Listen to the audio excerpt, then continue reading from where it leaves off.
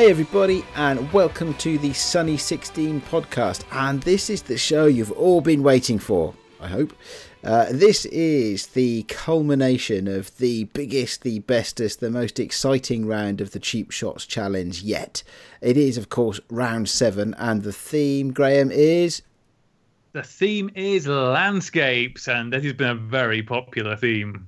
It has, hasn't it? It has. And as I sit here with a screen full of pretty awesome images, actually, for us to review over the next 4.5 hours or so, listeners, you might want to pace yourselves on this one. That's a guesstimate, isn't it? It's a guesstimate. I suspect it'll come in a little bit more than that. As I sit here full of anticipation, I can only say thank you. The entries are awesome in their number, in their quality, in their diversity. Also, brilliant stuff. Anyway, without further ado, Rach, how you doing? Hey, I'm good. I'm very excited to actually be part of this round, and can't wait. As you know, it was all a little bit last minute for me, shall we say? No. So the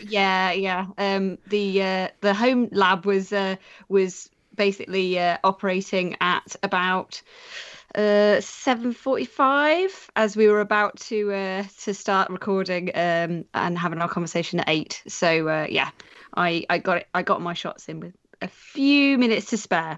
Right to the wire. Yeah, well, that's the important thing is you've turned up with shots, and 2 out of 3 of us have done that. So I know what's happened, Aid. What's happened? Well, I sent my 2 rolls of film for this challenge off to the lab a time ago, and unfortunately they just haven't arrived back. And I was pretty convinced they'd get here by Friday. Yeah, and this is a download, for a scan. So I was pretty convinced I'd have the link by Friday, and it just hasn't happened. And so I expect I'll get them tomorrow. But that's a bit too late. So we might. I'll tell you what we do. We've been discussing offline before we hit record how to deal with that. So there may not be entirely a tale of woe. There may be a happy ending. We'll see.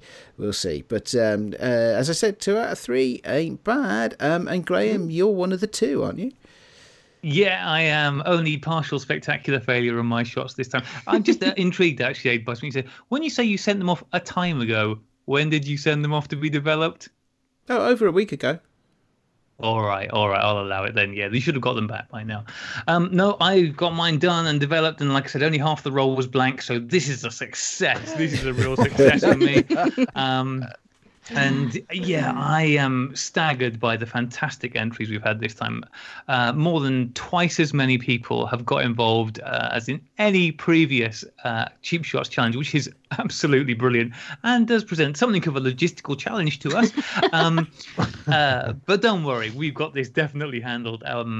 And we have got a fantastic gentleman in to judge the pictures today. The second guest we've had from the lovely Classic Lenses podcast, a man with such bad gas, he's created the Windy City. Welcome to the show, Johnny Sisson. Thank you very much. Great introduction. I am very excited to be here with y'all. It is fantastic to have you here, Johnny. Absolutely fantastic. So I know we've got a lot of listeners who are fans of the Classic Lenses podcast, but for people who are not already familiar with you and what you do, can you give your listeners a bit of a background on what you do and where you work and what kind of stuff you're into shooting? Sure. So I work for Central Camera Company in Chicago, which is right downtown, kind of in the heart of Chicago's downtown area. It used to be, back when I was a student in that same part of the city, there used to be about a dozen old school camera shops right in that vicinity. And you could just go in for hours and look at used gear, and everybody had amazing stuff. So all those are gone. There used to be probably, 25 or 30 camera shops in the Chicago area.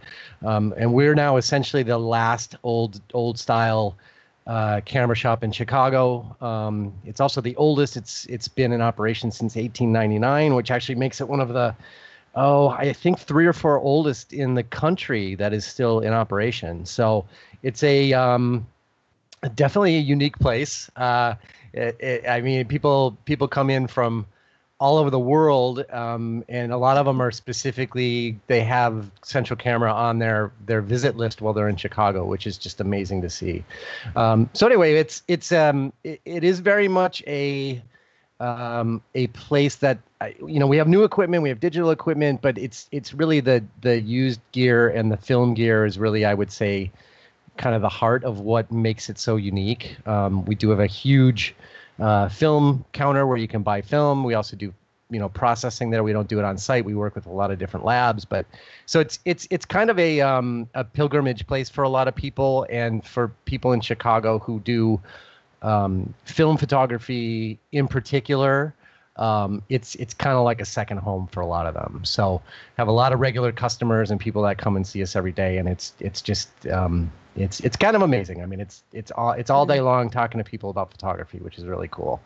So anyway, I've been there a couple of years. Was a customer there for years and years and years before that, and it somehow managed to end up there.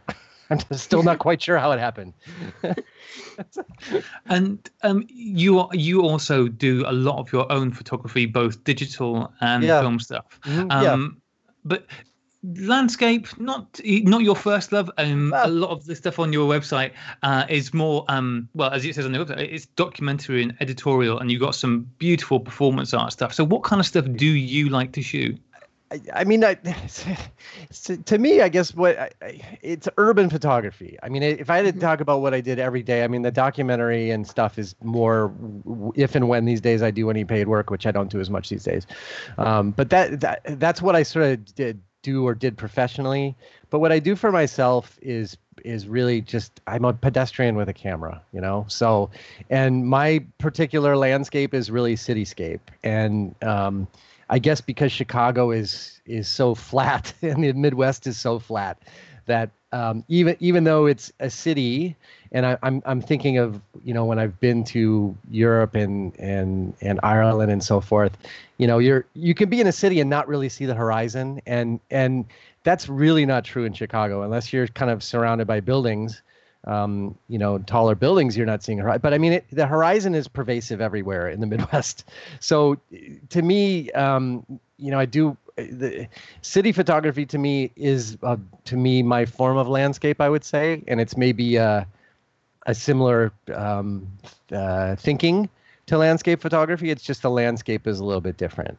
And I even think it's interesting that there's maybe some examples of that distinction in some of the shots that we're going to talk through that were submitted. So I don't know. I really think the best way to describe what I do is I'm a pedestrian with a camera. I mean, I take pictures mainly coming and going, going about my business while I'm walking around the city. It's pretty rare. I mean, I'm an American, so we don't go on vacation. I know that all of you folks are probably on holiday right now because it's August, but we don't really do that here. So most of the time that I spend photographing is a commuter and just kind of walking around. And every once in a while, I'll get a week where I go somewhere in the world, which happens once every 3 or 4 or 5 years, and then I'm actually doing like photography. But most of the time, I'm just everyday life with a camera, Gotcha. So you've got a couple of shots. As you have, most of your stuff is not, at least on your website, of the natural surroundings, because that's not where you're out and about. But you have got a couple of nature shots on your website, and they really highlight the kind of thing that you're into, because they're pictures of blur. I mean, I'm sure it's really nice blur because that's what you guys do on the Classic Lenses podcast. So let's talk about the Classic Lenses podcast. Sure. For anybody who hasn't listened to the Classic Lenses podcast, what I think it is it's a North Korean funded podcast to promote the idea of Western decadence, whereby 3 gentlemen get on every week and talk about all the money they spent on practically identical lenses, which I don't think they ever actually shoot with. Does that sum it up quite well? Yeah, that's perfect. It's otherwise known as the Gear Acquisition Monkey camera, Lens Hour, I think is the other way to say it. Who Graham, our Rabbit Acquisition Monkey. There we go. Rabbit Acquisition Monkey. Thank you very much. Which is, that's a pretty fair description, actually. I will say that I have to say that I am the worst. I am not the worst of the three. The other two, Carl buys 8 lenses during each podcast. Carl clearly has a problem. Carl really does have problems. Carl's self-control is like 11 minutes and he's bought a lens. It's just, he just doesn't have it. But to give people an idea of what your benchmark here, could you tell me, let's make it really specific. Yeah. Let's just go with one lens mount. Let's say Leica thread mount, and let's go with one lens focal distance. How many 50mm Leica thread mount lenses do you have? I'm going to guess one because that's all anybody needs. I'd say 2, maybe. Yeah, 2. Okay, yeah, 2. That seems fair, Rach. 1 or 2? How many, Johnny? Hold on, I'm looking behind me. And... Oh my God, you've got to count. Yeah, I got to count. Well, I have a lot of lenses I don't use. Imagine that. Almost all of them, I would imagine. No, but I mean, I have a buddy who used to have a sort of camera shop in the city, who actually his business is photo booths. He's like the photo booth man, like in the world. He refinishes them all. But anyway, he would he would do some stuff at his camera shop. And anyway, he was closing out his shop, and I'm not kidding, I bought like 12 Industar 50s or something like that, just something stupid because I was going to give them away to people, and I've given some away, but I still probably have 8 of them. So I mean, I have a lot of lenses I have no intention. I just kind of pick them up. I mean, to answer your question, probably 20. But but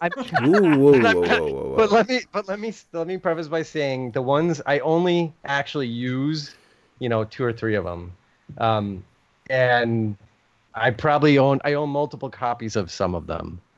So that's my gear acquisition monkey thing, is that I'll if I like a lens, I'll just keep buying them because someday it won't work, or someday it'll need service and it'll be cheaper just to use the other one. So okay, now listen. That's my terrible admission right there. Well, I get it, because I'm a bit like that with cameras as well. Yeah. I do like, although cameras have more moving parts and they're more likely to break than lenses, so that makes more sense. Unless they're Russian, Well, true. Can you explain, or not explain, but I listen to you guys every week, and obviously the whole point of your podcast is to talk about these lenses. That's what the show is about, and that's what people tune in for. They're not tuning in for other content, although they frequently get all sorts of waffle, especially when you get Hamish on. Right. But what the thing that I always think about, because it's audio things, when you're choosing your lenses and when you're going out and seeking out all these lenses, what is it that these are bringing to your photography? Because it sometimes seems to me like you got so much choice.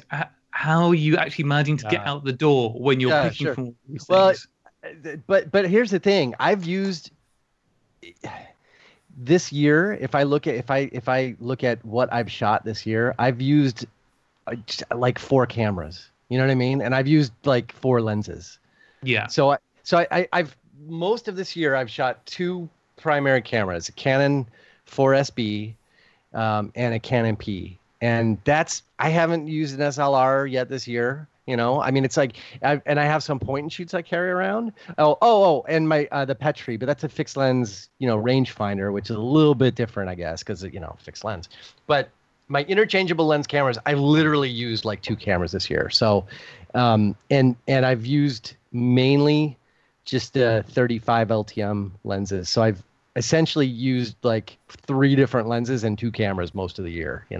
So I guess for me, I started the year shooting primarily the Canon 4SB, which I love that camera. And I didn't really have a proper 35mm focal length lens for it. So I had like 3 Jupiter 12 lenses. And this is winter, so it's like, it's cold. And I'm trying to shoot these lenses. And I'm like, how the F did people in the Soviet Union ever use this lens? Because it's like winter there all the time, and the grease is frozen, and I have gloves on, and I can't turn the aperture ring, and then the whole lens is like loosening up and unscrewing off the camera because I'm trying to turn the focus ring. So I fought with the Jupiter 12 for January and February, and then I finally got a Canon 35 2.8 Ceranar, the older, 35. And that's beautiful. And I love that on the Canon 4SB. And then I got a Canon P because I wanted something a little bit different. And I got shortly thereafter the Canon 35 f2 rangefinder lens, which to my way of thinking is one of the best lenses I have ever used. And that's pretty much lived on my Canon P since I got it. And so now I'm trying to get more of that lens so that I've got at least 2 or 3 of them. What are you doing with these lenses that you need to have so many of them? Are you just smashing them against your head the whole day? No, right. It's just they're old. They're 50 years old. They loosen up. They have some imperfections. I don't expect them to be perfect, but they're going to loosen up over time, and I'm going to need to get them serviced. Then I'm going to be like, oh shit, I don't have like the lens that I really love. I don't want to be without it, so I need at least one backup, if I get that service. Because I really need to I have a lot of cameras that could use, overhauling and so forth, and I'm reticent to do that if I'm going to be without the lens that I really love using, So that's why I usually try to end up, if I find a lens I really like, I try to get 2 copies of it, 2 good copies, so that I've always got the ability to use it. So most of my rabbit acquisition monkey behavior is really centered around it's things I'm going to use, and it's stuff that it's exploring flavor. Let's put it that way, right? If I have a 50 millimeter lens and I know there's another 50 that renders differently, I'm really curious to try that other lens out to see how it looks. So a lot of it is just about the whole process of, trying things out to see how they affect the image. And that I would say for me, that's what it is anyway. And that's why I say I'm not as bad as the other 2 crazies, because, they're just crazy. And I'm a user. And so I'm gonna put it down to being a user. I don't buy quite as much. It's still quite. Did anybody believe that? Did anybody believe that? No. Did you hear the silence, Johnny? Yeah, that's what I thought. Yeah, I didn't think that worked. The mental image I have is basically it's Smaug from The Hobbit on his pile of gold, except it's you on the pile of lenses. That is what I'm thinking of right now. Okay, I have to ask, and I realize this is a bit cruel because it's the whole premise of your podcast, but do you think that in this age of a lot of people coming into photography who have got perhaps more disposable income than they arguably have time, right, that more time is being spent on looking at different lenses than perhaps thinking about the content that people are shooting with those lenses?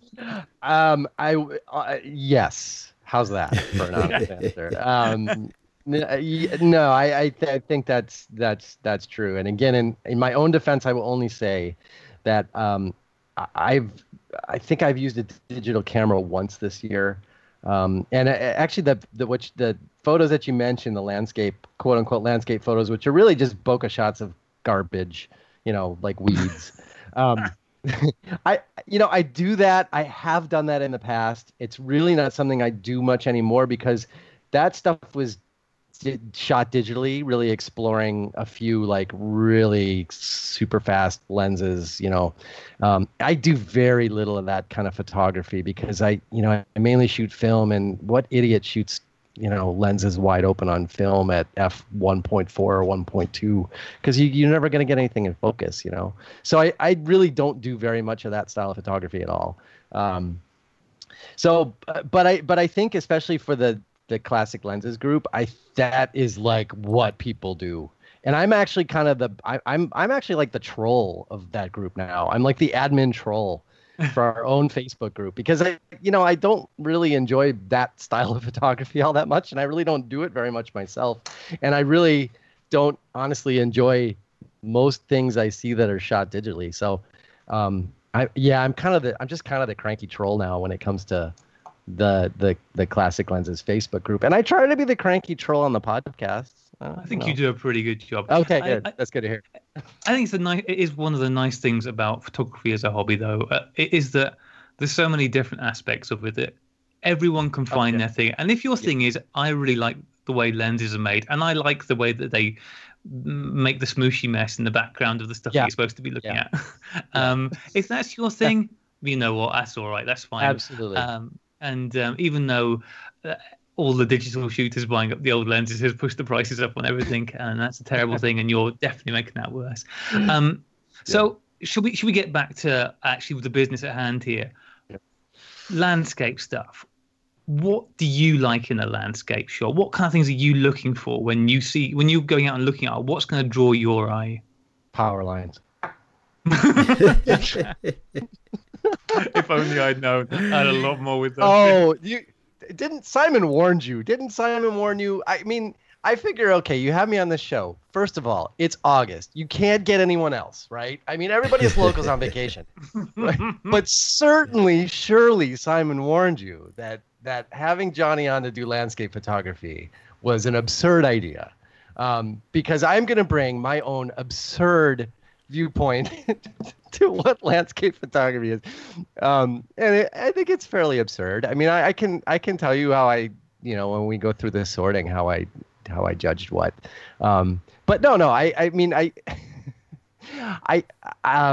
do. I mean, joking aside, yeah, power lines, because you know why? To me, landscape photography, I mean, there's, I guess you can go out of your way to try to find pristine environments. And to me, that is so not the world we live in. And so I don't know, maybe and having grown up in the 70s and 80s, I think probably the whole approach to photography that's probably very kind of American, which is the whole, new topography movement kind of thing, where it was very much about the American, call it American wilderness that happens to have people in it, which is kind of what the USA is. It's like an occupied wilderness, right? So I think that traces of people in the environment are interesting to me, and they always have been. And I do think it's a little bit, people will go on these absurd trips to try to get out somewhere where there's nothing. And to me, that's just it's really not the world we live in. And most of us don't have the resources to get to those places.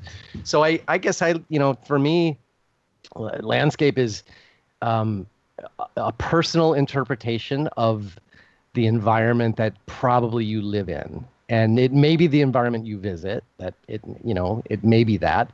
But to me, I think that the landscape photos I connect to the most are a very personal kind of interpretation of where people inhabit, Mm-hmm. And I think there's a lot of great examples of that in the submissions here. And so to me, that's really what it is. And that's what I look for is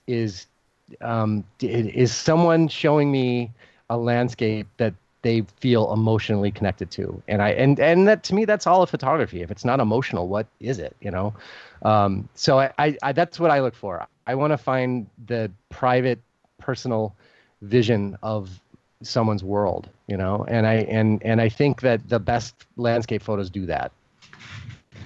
That sounds like a pretty good starting point to go from. Well, if you guys are all ready, should we make a start on this? Yeah, absolutely. Let's do it.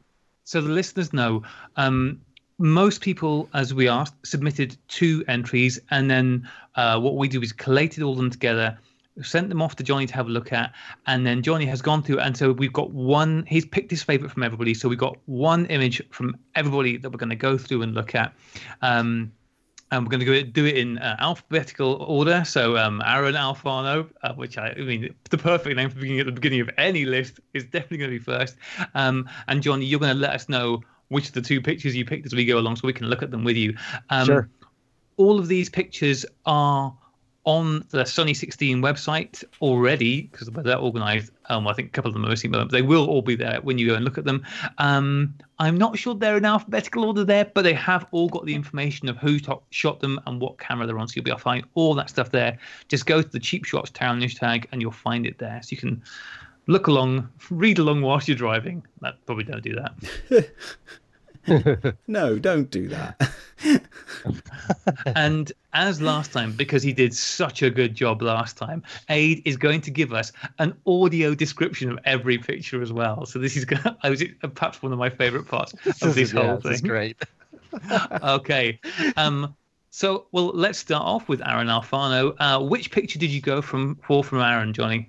Well, obviously the first one because it has power lines in it. If you look at the upper right-hand corner, you will clearly see 3 power lines. Yeah. There you go. Well, there we go. All right. So I shall describe that then, adding to the mental image of the power lines. They are very faint. So this is a panoramic crop here. It's about 2.5 to 1 ratio, I expect.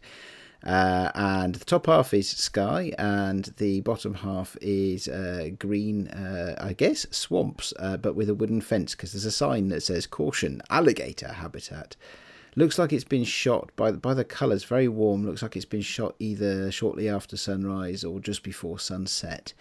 There's no evidence of an actual alligator, but there is a sign, so beware, don't cross the fence. Yeah, and just so people know, this is the Vivitar IC101 that was used for this. So that's actually a plastic panoramic camera, which you are so fond of, Aid. Oh, are we supposed to talk about the cameras as well? Sorry, my no, I'm just mentioning what it is because you said, I'll just mention it. So this is a perfect start, Johnny. The man from the Classic Lenses podcast, and the first picture is a plastic lensed camera. What do you think of this one? Why do I? Wait, hold on. I want to look up the IC101 because I think I know which camera this is. And hold on, I'm just doing a quick Google here. Also, a quick question because sure. I think the person who submitted said that there was the little blob in one of the shots that was originally the alligator as well. Oh, really? Yeah, that's in the other one. There was a blob in the other one. Okay. Which is allegedly an alleged alligator. An alleged alligator that's moving slowly through the dusky morning, and that's why we can't see it. No, I love plastic cameras, and I am a panoramic camera junkie, actually, much to my not to my benefit where I work, because I like all these cameras that the old school camera guys think I'm a freaking nut that I want to even touch them. So I have a one of my favorite cameras is a plastic Ansco Pix Panorama, which is just a crop 35 fixed focus panoramic camera. So I love this format, and I love those type of cameras. So maybe that's the reason I liked these particular shots so much, is certainly the crop. But what I liked about this one, I guess, is just now the second one is a much more conventional, let's call it landscape photo, right? It's got a lake, it's got a vista, it's got a horizon. The first photo has a fence all the way across. There's not a gator to be seen. It doesn't particularly look like gator habitat to me. I've been to Florida. So I'm like, where are the freaking gators? There's this big fence here. So I thought it was just kind of funny. It's like you could throw that gator sign anywhere, and this could be any place, It's just cows in the field instead. Yeah, exactly. The gator's eating all the cows or what, So I thought it was the humor content of this one, to me, maybe it's just funny to me, but I thought it was kind of funnier than the other shot, which is much more conventional panoramic shot. And one of my judging factors is indeed, is it unconventional when it comes to landscape photography? So is it interesting and unusual? And I thought it was a bit more of both because it's just a completely split composition where you have no entry into it. You have a big fence blocking you. So I kind of like that. And the sign is just really funny. So yeah, I really like the composition of this. It's a very strong, very bold composition, isn't it? That's what I love about it. As you said, it's split in two, and the position of the fence and that sign and the small patch of the lens which manages to be in focus was perfect. I think it works really well. It makes for a very strong composition, and that alligator sign is just in the right spot. Awesome. Yeah. Either of you guys got anything to say on that one? No, agree with all the above.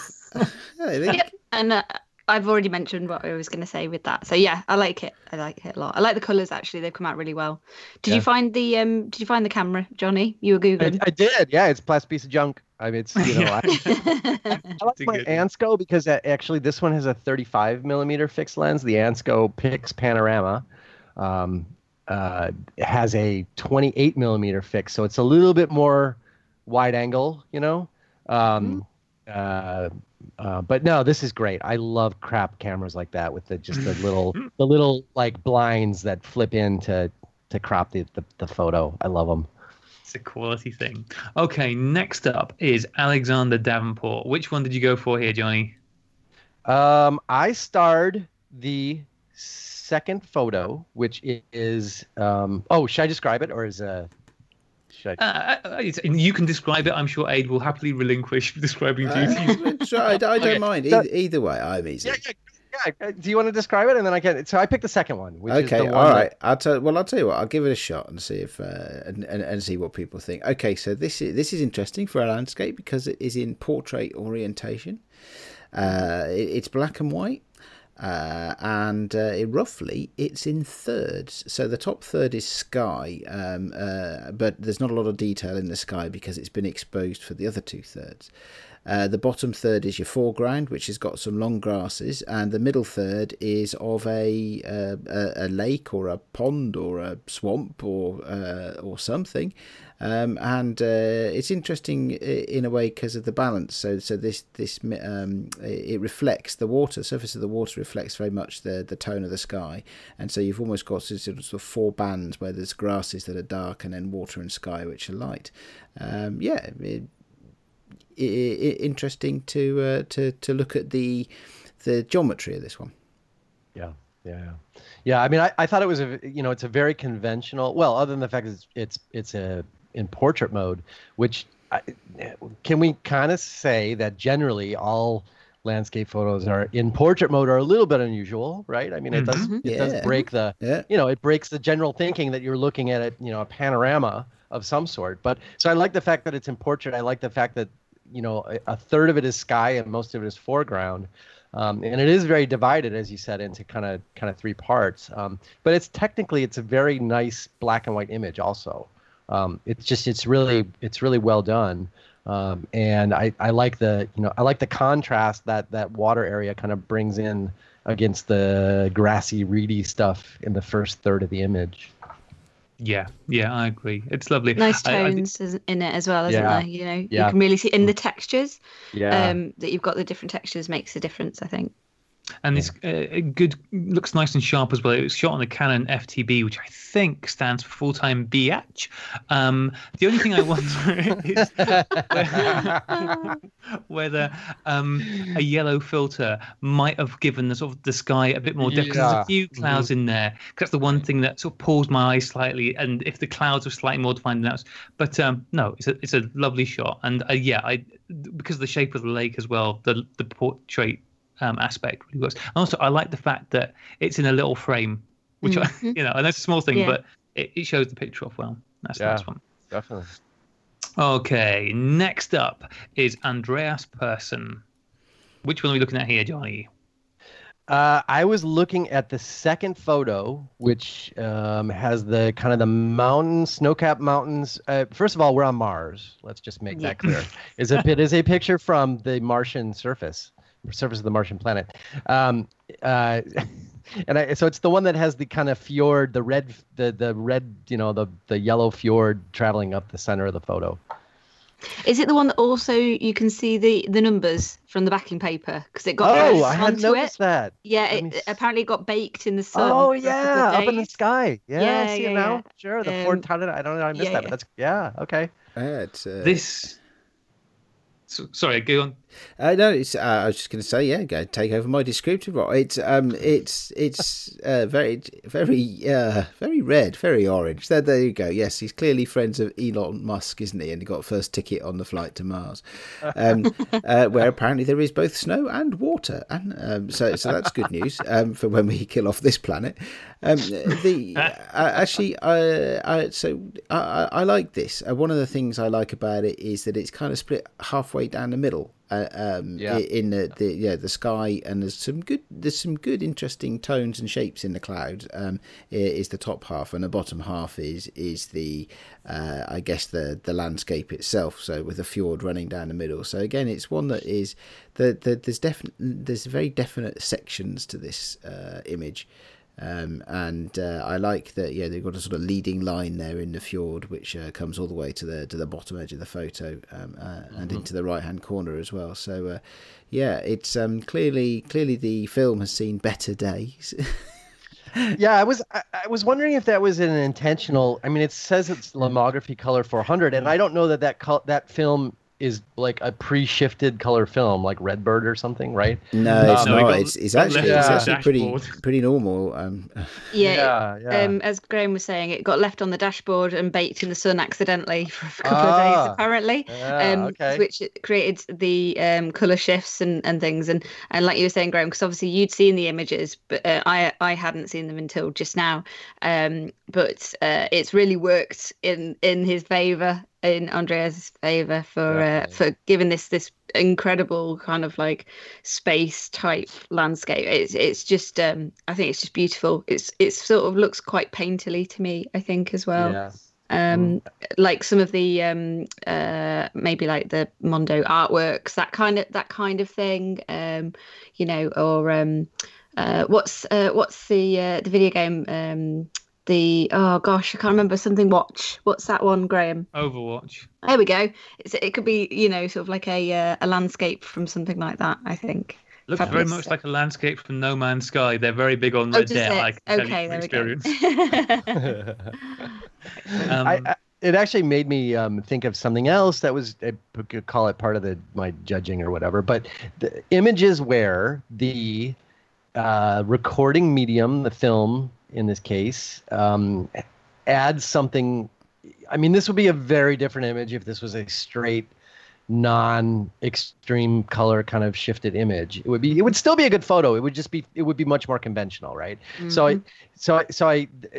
And that's something, if you look at these images as a whole, there are images where the film itself is making the image to some degree, right? Where it's like it's adding something that's completely additional to the landscape itself. And that's, I'm not saying it's a good thing or a bad thing, but it's certainly notable. And in this case, I mean, this is a really one of the more extreme examples of that, I thought, of all the images, presented. Yeah, absolutely. It's I think in this case, the medium that it was shot on has transformed it from being a lovely picture of a landscape into something that actually is it is a piece of art. It has texture. It has and I love it for that. It would be nice without what was done to it, but with it, it is something quite special on that. Yeah, I really like that. Okay, next up is Angela Solis, our good friend Angela. My very good friend Angela, actually, because she just sent me loads and loads of film and a zine and of course a whole bunch of OMGs, which I'm munching my way through.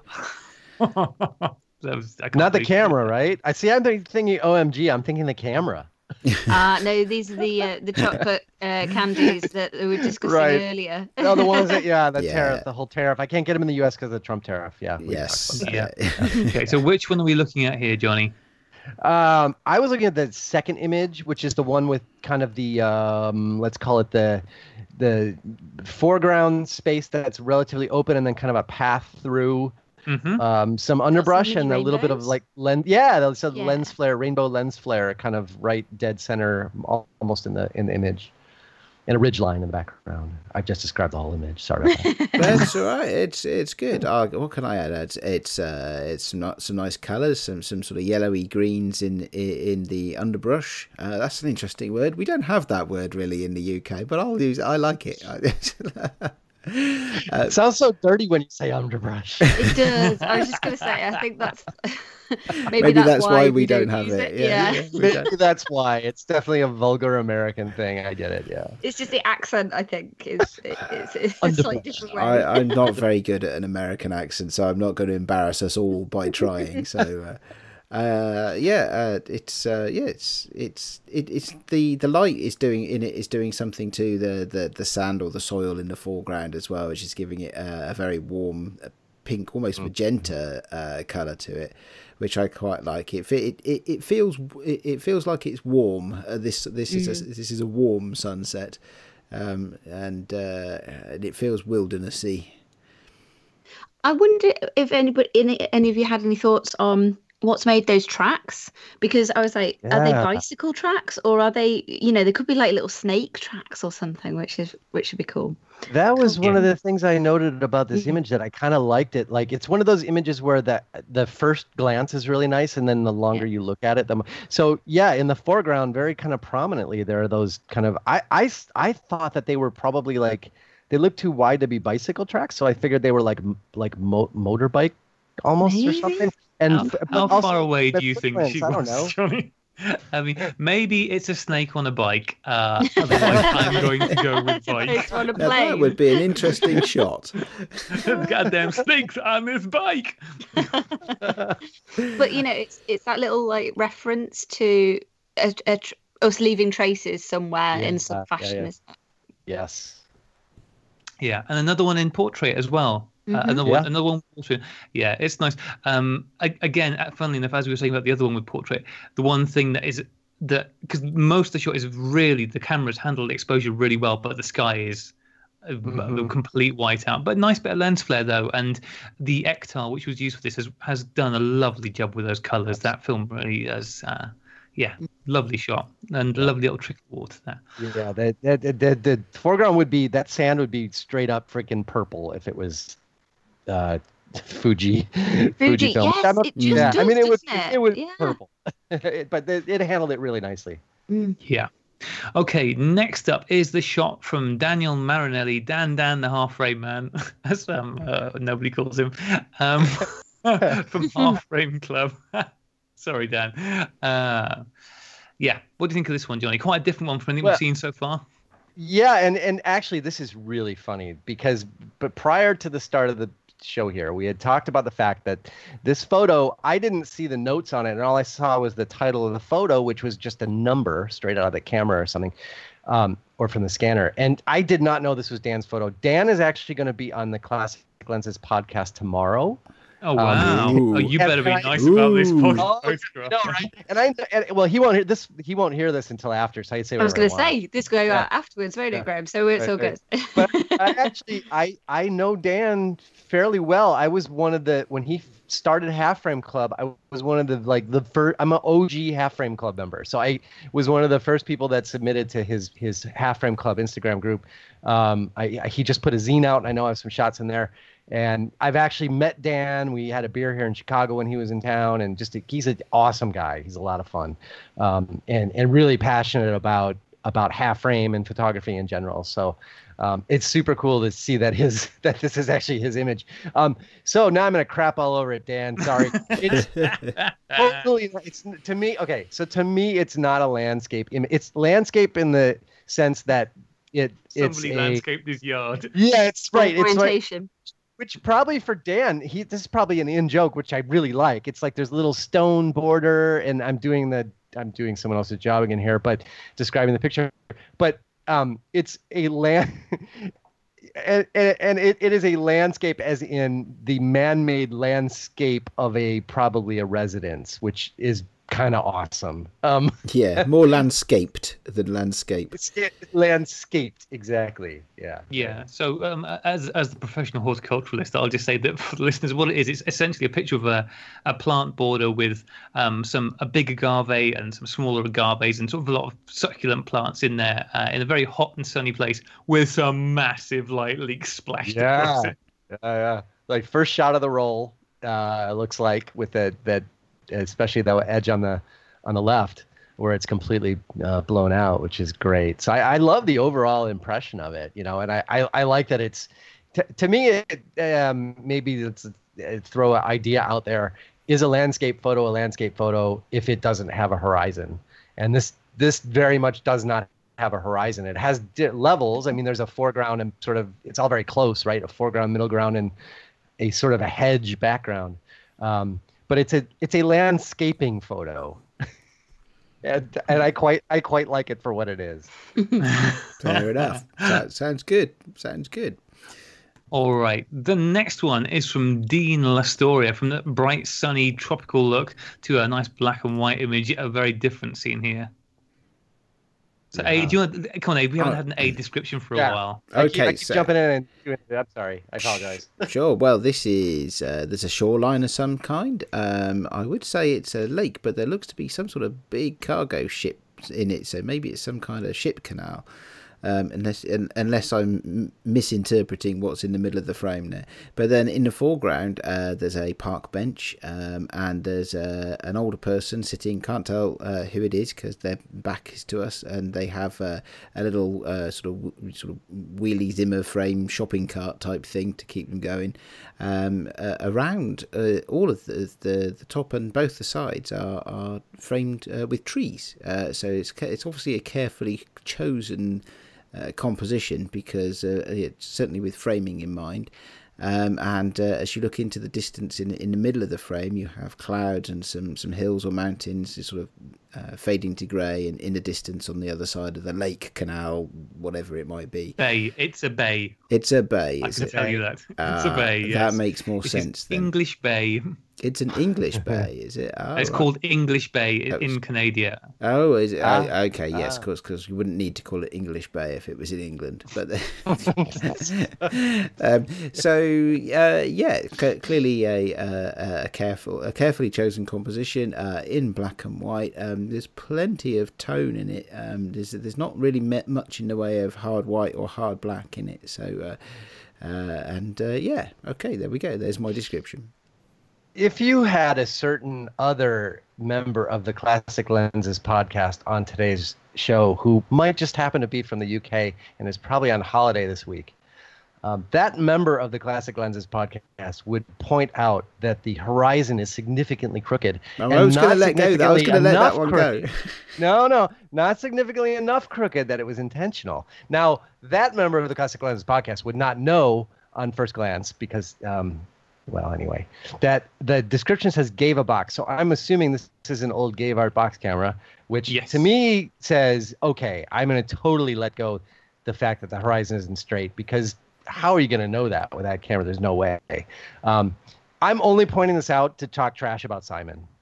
That's it. It has no bearing on the actual outcome of the photo. So there's that. No, I like the way that there are trees bordering 3 out of the 4 sides of the image, so you're kind of looking through this tunnel of foliage to the out this bay or loo or whatever it is, and this person you're sharing the sort of view vantage point of the person in the photo. So I imagine the person in the photo is kind of seeing the same scene from 20 feet forward and looking and noticing the same thing. So it's kind of interesting. Without a person in the shot, it would be a really different shot. Yeah. I also wonder what it would be like if it was flipped the other way around, because it's backwards, isn't it? It's backwards. Yeah. So I wonder how that would affect how we look at it. Yeah. I'm not sure. I noticed that. Interesting. Yeah, because it is back there. You can see on the right side of the image. It looks like it says. Yeah. It says, I think, cafe. Yeah. And it's definitely backwards, and it would be a different composition if it was sort of right to left, wouldn't it? Yeah, and the weighting being on the other side, and there's sort of like interesting arguments about when you weight a shot at a particular point in the frame, which feels more natural, whether being left-handed or right-handed, or whether we read, sort of left to right as we would here. But obviously, not everybody reads left to right, So that there's certain ways that we perhaps Western eyes would maybe see a shot, and it might be slightly different if it was weighted in the opposite direction, Yeah. What I like about this is looking at that person sat on the bench, just clearly very relaxed, looking out and enjoying the view, kind of makes me feel like I'm looking out and relaxing and enjoying the view by proxy. It's like, oh yeah, this is clearly somewhere you just go and I really like the composition as well. Yeah. With the bench. They're super chilled, aren't they? Super chilled. You've got the bench and the mountains in the background. It's just a really nice shot, that one. Lovely stuff. Yep. Okay, next up, which one did you go for from Dustin Cogsdale? I went for if we're going in order, it should be the second one, the more blue one. Yeah, gotcha.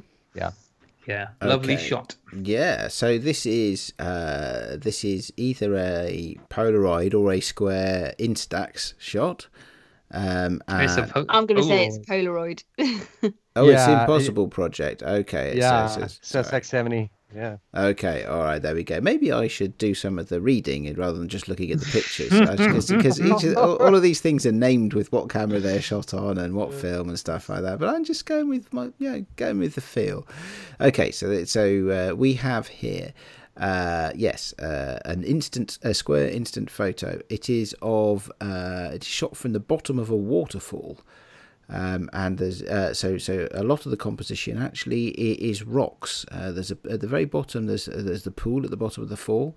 It looks like it might have some long It might have been a long exposure because the water is quite streaky rather than in a good way, but it's quite streaky rather than sharp. So it looks like it could have been a long exposure here. It does have a lot of blue and purple, so this is clearly not the real colours, as it were, of that particular landscape. It's difficult to tell whether it has a horizon. It certainly has a top of the waterfall in the top left-hand corner, and you can see what might be clouds in the background. Mm-hmm. So, I don't know if that meets the brief for you, Johnny. No, it's a picture of the landscape. I do think it's a little different than a straight up landscape photo, but it's a landscape photo. It's the landscape in this place to me. When I looked at this, I thought someone is standing at the bottom of a cave, basically. So I thought it was actually a really interesting shot, and it's a shot where, again, the medium it's captured on adds something significantly more to the image than it probably would be on its own. And the fact that both images were shot on, I'm guessing, different Impossible project film, but because the one is more of a sepia kind of look to it. I think that'll be the black and white. Yeah. And I like this one. I thought that the black and white one is just a little muddy as far as what is there anything. It's just almost like an abstract painting, whereas this one, there's clearly like the water streaks from falling water that is kind of a time exposure. And that little bit of sky above, which I like that feeling that you're kind of standing down in the bottom of, a cavern or something. So it's a very impressionistic photo. It's sort of an emotionally impressionistic photo, which to me, speaks a lot about the overall, the reason I like the photo. I feel like it's a very kind of a sensory, emotional kind of thing. Cool. It's got a very nicely balanced composition as well. It does. It's really, is instant photography a thing you're into yourself, Johnny? Yeah, I mean, part of the reason I kind of like this one, my parents both worked for Polaroid in the 60s, so I'm kind of I literally grew up with Polaroid crap everywhere. So to me, instant photography, it's like, it's just in my DNA or something. I mean, I grew up with this stuff. It was everywhere. And my dad literally sold Polaroid cameras for a living. So we had, shall we say, lots of sample film when I was a kid. And Impossible stuff looks really different color wise than that stuff does, but I still just love the medium so much that I'm a sucker for this kind of stuff. It like hits me in the gut because it's just so familiar in a certain way to me, that kind of instant square photo Polaroid thing. Can I ask a quick question about the camera, just for listeners who are obviously, because we mentioned the fact it's an SX70 and they're generally a very expensive camera, and obviously with it being the Cheap Shots Challenge. Graham, can you tell us a little bit about that? Was it a donation, or was it? Did you find it in the charity shop for free or something? Are you trying to dig out a cheat here, Rach? Is that what it is? You think somebody it's not a Cheap Shots that wasn't entry? What I was saying. I was just thinking.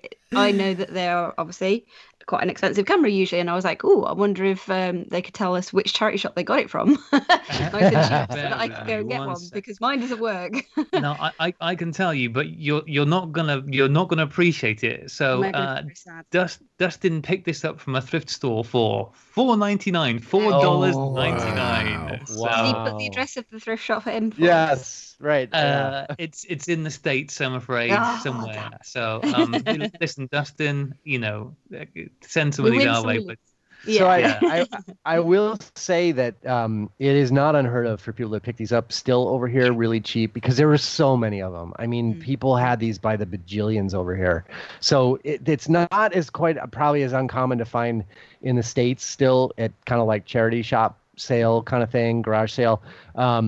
If they, by the time they made it a camera shop, yeah, forget about it. I have them at the shop and they're $250 because we check them, and if they're working, that's a rarity at this point, especially a sonar, which is the autofocus one. Yeah, exactly. Yeah. Yeah. So yeah, all bets are off once somebody like us gets their hands on it. But if you can find it still in a shop somewhere, it's good for you. Good on you. And Dustin's done a great job with it as well, hasn't he? So yeah, I don't begrudge him at that at all because he's clearly like got some from it. What's that? Sorry, Graham. I begrudge him. Okay. Fair enough. Okay. And on that note, two very. Oh, so did you want to take a break, Aid? I think So on that note, it is time for us to take the first of what will probably be many breaks in this show because there's still How lots. far through are we? Are we even like a third of the way through? Oh, you're having a laugh, aren't you? So we had how many entries, Graham? 42, I think, wasn't it? Yep. And that's number 7 we've just been through. Oh, So we're just warming up. This is the Act 1. Setting the scene kind of thing. Right. Quick break and straight back in then. Absolutely, quick break.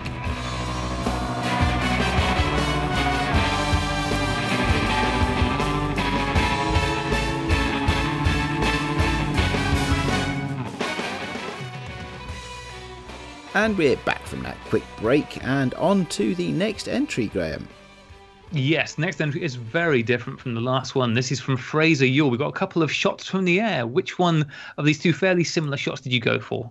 I have chosen the shot that clearly answers the question, was this person indeed in a hot air balloon? The first shot is, to my mind, a better shot because it has this great line kind of in the bottom third of the image, cutting it into thirds, and it's a perfect composition. But for the purposes of this conversation, I thought we should talk about the fact that it has a balloon shadow in the other image, which actually, no, you know what? Let's talk about the first one. It's a really great image. The only reason I wanted to mention the balloon was that there's a certain type of photographer, and I'm not meaning to be mean to Fraser here, but I had a friend who was, let's call her an heiress. She was an heiress to an American shoe manufacturing company, and had the means to do a lot of traveling. And she would always tell me she was high maintenance. That's the only way I can describe it. But just a high maintenance person. But she said her thing about photography, she would she liked to critique my photography a lot, and she told me that her specialty was that she photographs glacial blue ice, and which is notable because in order to photograph glacial blue ice and to be a quote unquote specialist in that, you have to have the means to fly to like Iceland and hire a helicopter to fly you out to a glacier so you can take pictures of blue holes. And so one of my things about landscape photography I kind of mentioned at the start is not everyone, if you read like National Geographic, the secret is buy lots of National Geographic branded gear and take trips around the world, and not everyone can do that. So I really kind of just wanted to riff on that a little bit. And that was the only reason I brought up the balloon and the glacial ice thing. But the first image with I was again describing the whole image, but I love this shot. And that's as much as I'm going to say. I'm going to let the professionals describe the shot. Well, I'll give it a go. It's certainly very colourful. The whole of the frame is of the ground. Because we're shooting from the air, so as you say, it's an aerial shot. It's an arable farming area, so there are hedgerows marked out by trees, and occasionally in the scene there are some farmhouses and other buildings. And as you say, from the top left to somewhere near the bottom right, there's a little winding country lane that cuts the scene into thirds.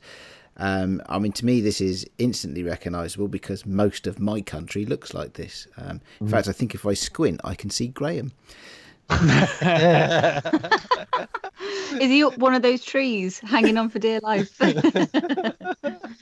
Oh. He's out taking some blurry photos with a crappy plastic camera somewhere. I don't know. I'm sure he's in there somewhere though. But I love the colours because the fields, the crops are different colours from a very warm yellow to right the way through to cooler bluey greens, and some that don't seem to have grown much at all yet. So I'm wondering if this is taken sort of late springtime. I don't know, but there you go. It's clearly taken at one end or other of the day, not least because that's the only time you can go ballooning, but because all the hedgerows have long shadows, which actually for me add a lot to it because it gives it much more contrast, and it really makes it pop. Yeah.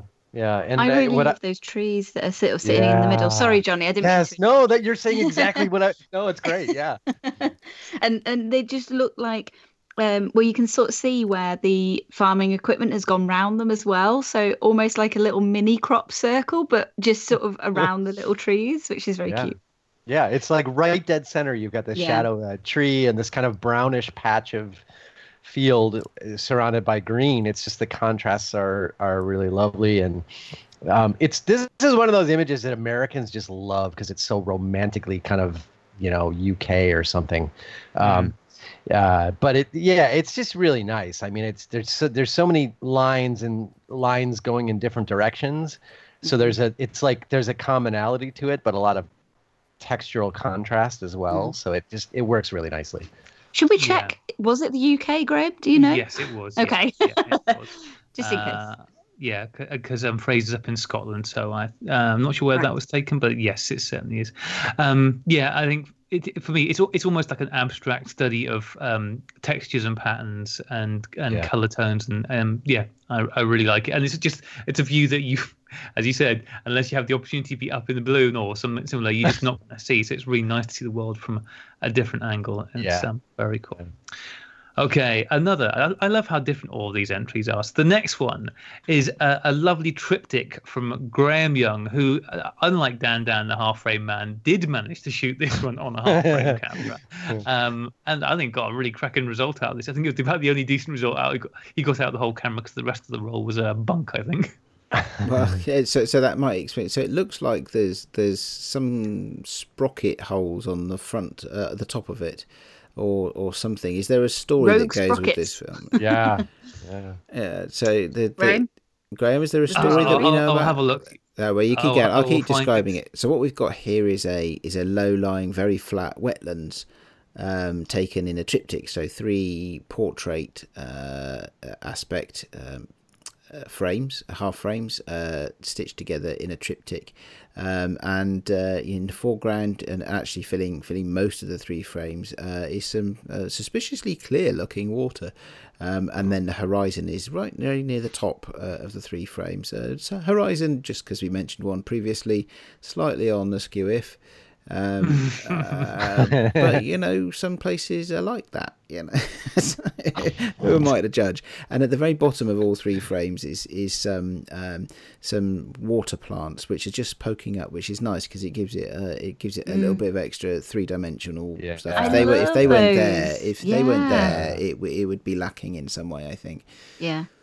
And the fact that they descend as well across the frames, you've got more of that foreground vegetation in the left-hand frame, and then it's kind of like they just sort of disappear out of the frame, but they edge it really, really nicely. I think it does offer kind of almost like, I don't know whether they've used flash to kind of like bring those out, because they almost look like they're cut out, don't they, and sort of stuck on the front. When you look at the second 2 especially, out of context of seeing the fact that there are 3 that go together, you'd be like, oh, where have they come from? It's very cool. Sprinkled across. Sorry, Graham. And also, for an in-camera triptych, he's done a really good job of positioning it as well. It's worked really, really well. I can never do stuff like that because my eye is too wonky. The fact he's managed to get them all lined up with this little viewfinder balloon camera is very impressive to me. Yes, because by the looks of it, there's absolutely no cropping here, because you've got the same sprocket holes across the top of each of the 3 frames and stuff like that. So yeah, it's obviously straight out of camera. Yeah. It caught my attention immediately because I'm a half frame junkie, and I love shooting diptychs and triptychs in camera, because and that's why, because you basically for it to really work as one piece of film, you have no cheating. I mean, it's just whatever you did to line it up in camera is all you get. So I've done a few of these, and they're not easy to do, and so that I was impressed by the pulling this off on a technical level, and I just like the image quality too. I mean, I'm just a sucker for this sort of thing. So this immediately was one of my favorites of the whole stack. But it's a beautiful image, and it's another thing I think about with landscapes is like, is this a place I would like to visit personally? And I'd like to be in this environment. It's very nice. Yeah, it's riparian. It's riparian. Are you impressed with my American English? I know the word riparian. I'm afraid I don't know that word, actually. Are you trying to say repairman? Because that doesn't seem relevant. I feel like it looks like you're on some kind of an adventure, aren't you? If you're there, stood in the middle of this kind of like swampy water, but like looking out over that landscape, you'd be like, "Ooh, where am I going to next? I'm not sure about this. Yes. Scary monsters in the water." And why did they leave me all behind? Yeah. Yeah. Because I'm a photographer and it takes me twice as long to do anything. Yes, I get that a lot. Yes. Okay. Okay. Great. Sorry, from the lovely swampy waters where there might be alligators, we don't know. It's down in Atlanta. There might be. Actually, I can't remember where Graham is. He's probably not Atlanta. Anyway, to a lovely wheat field from Hillary. That's the next one up. Okay. I love about her gin, having too many gins and then going for a walk. I love that. That explains the angle of the horizon. Yeah. Which is steep. Yeah. Yeah. But the thing is, it could be on a hill, because that's a thing that can happen. So sometimes horizons aren't straight because you're on a hill. That's a very generous thing for you to say. But all the stalks of all the crops in the foreground and the midground are all leaning over to the sideways. So I tried, Hillary. I tried. Yeah. I think I'm not sure what camera it's a Voigtlander Vito B. I think maybe some of the gin got smeared on the lens as well. It's a lovely blurry photo, although the very, very foreground it's actually got some sharpness that really adds something to it. So I'll try and describe it. So we've got clearly here a field of I don't know what that is it wheat, Graham? Yes, we think it is, because it looks like the picture from the Weetabix boxes. Okay, so okay, there we go. Plenty the horticultural expert. We're not sure. It looks like a picture. So this is a picture of some raw Weetabix, still in the field, and it's green in the foreground, but in the background, whether it's because of the sun or whether it's because it's changing colour because it's the season, it goes to a sort of golden yellow colour, which is fantastic. At the back, a line of trees and then some sky above. But the thing that really impresses me is that it's only the very foreground that's in focus, and for me that gives this great depth. But it's almost my eye keeps coming back to the few stalks of wheat that are in focus, and I keep sort of looking at them, thinking, actually, wow, I don't know, my eye wanders all over it and then comes sort of right back to those. I think that there's really something in this. I could look at this for ages. Yeah, it's a very evocative image, a very kind of emotional kind of color muted, which I love this image. This is one that I flagged as one of my favorites, actually. And it's tilted so far off that it's totally acceptable to be tilted that far, as opposed to be just a little, and you're like, is that landscape crooked? I mean, this is clearly crooked. So it's a Dutch angle, as opposed to exactly. They didn't put it on a tripod. Very much so, very much. And but it works, because it's like I'm sort of lost in this moment, in this place, in this field. It's like, it reminds me of cue Hans Zimmer. Do you have the Hans Zimmer music that you can cue from Gladiator? I don't know if we can afford that. He's almost dead. He's almost dead, and he's like walking through the field, and he's touching his fingers across the wheat, and he's about to enter the gates of Elysium, right? It's like that moment where you're just kind of like lost in this kind of agricultural landscape place or something. It's really beautiful. Yes, very much like that. Yes. I thought it felt like it was somebody who was walking through the field and decided to like bend down to look at all the detail of the wheat itself. So actually, that might well be the angle that you would be at. Yeah, they love this one good, yeah. over at the Classic Lenses group because it's just like bokeh, That's true. You gotta have that. So. Yeah, for me, the angle that it's shot at it actually makes the picture. I think if it had been the Totally. horizon level, I don't think I would have liked it as much. But also, I just think pictures of wheat fields are really, really awesome and generally should be up there. Yeah. All right. Great. More on that later, no doubt. More on that. Okay, next we've got two very different shots from Jacqueline Louis. So which one did you pick from these two, Johnny? Was tempted to pick the one looks like it has the Star Wars walkers in it. Yes. But I picked the more conventional yet very well done cityscape.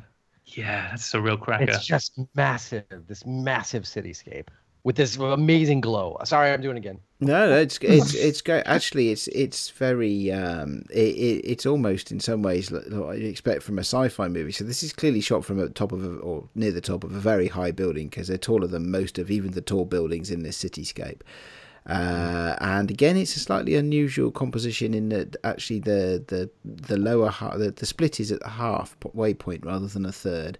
So the lower half is the city, and somehow something about the light. I don't know if there was a storm coming in or something, but yeah, the city just sort of fades away to white, which is incredible. You couldn't. It's almost impossible to imagine it, I suppose, in some ways that light could do that, but it fades away, and then there's a bright band at sort of the middle, the third quarter up, and then the top quarter is dark cloud. So I think there's a storm and there's bright sunshine in the distance, and it's been exposed for the buildings that are covered by the storm clouds, but then it's sort of off into the distance to somewhere much brighter.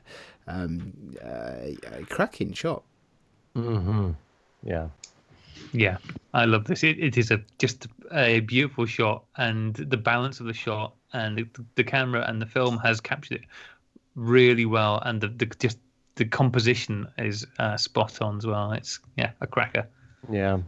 Also, I like the. I noticed that it's shot on XP2, Ilford XP2, which I really like that film stock, and it's an interesting film because it's really not very forgiving for overexposure. It will blow the highlights, and they will block up, but it kind of works totally in the favor of this image because that's what makes it for me is those blown out, just blown highlights. It's just a great look overall, and even the kind of the tone of the image has that Ilford XP2 look where it's not monotone. It's got a bit of a color cast to it, and it's kind of this warm looking cast to it at the same time. Yeah. Is XP2 the C41 film? Yeah. Exactly. Yeah. You can get the disposable camera loaded ready with XP2 as well, which is a useful one to sort of like have if you're introducing somebody to it for the first time. You'd be like, you can literally just drop it in, wherever you need, sort of thing. This reminds me a little bit of when I went to Shanghai, because the landscape, with it disappearing, as you said, Aid, out into the sort of like the white and how the light looks with that. I think, yes, clearly there's like a storm cloud above, but there was a level of like, I guess, smog or something, but in a kind of like a white haze that hung over the city. And it looked quite like this, I think. So I don't know where this was taken. Do we know, Graham? I'm going to mispronounce this. It's in Kaohsiung in Taiwan. Oh, Taiwan. Yes. Sorry, I had to try and pronounce that last time. I remember. Well, maybe it's a similar kind of, thing. Then I guess, over the city. Quite dreamy. Yeah.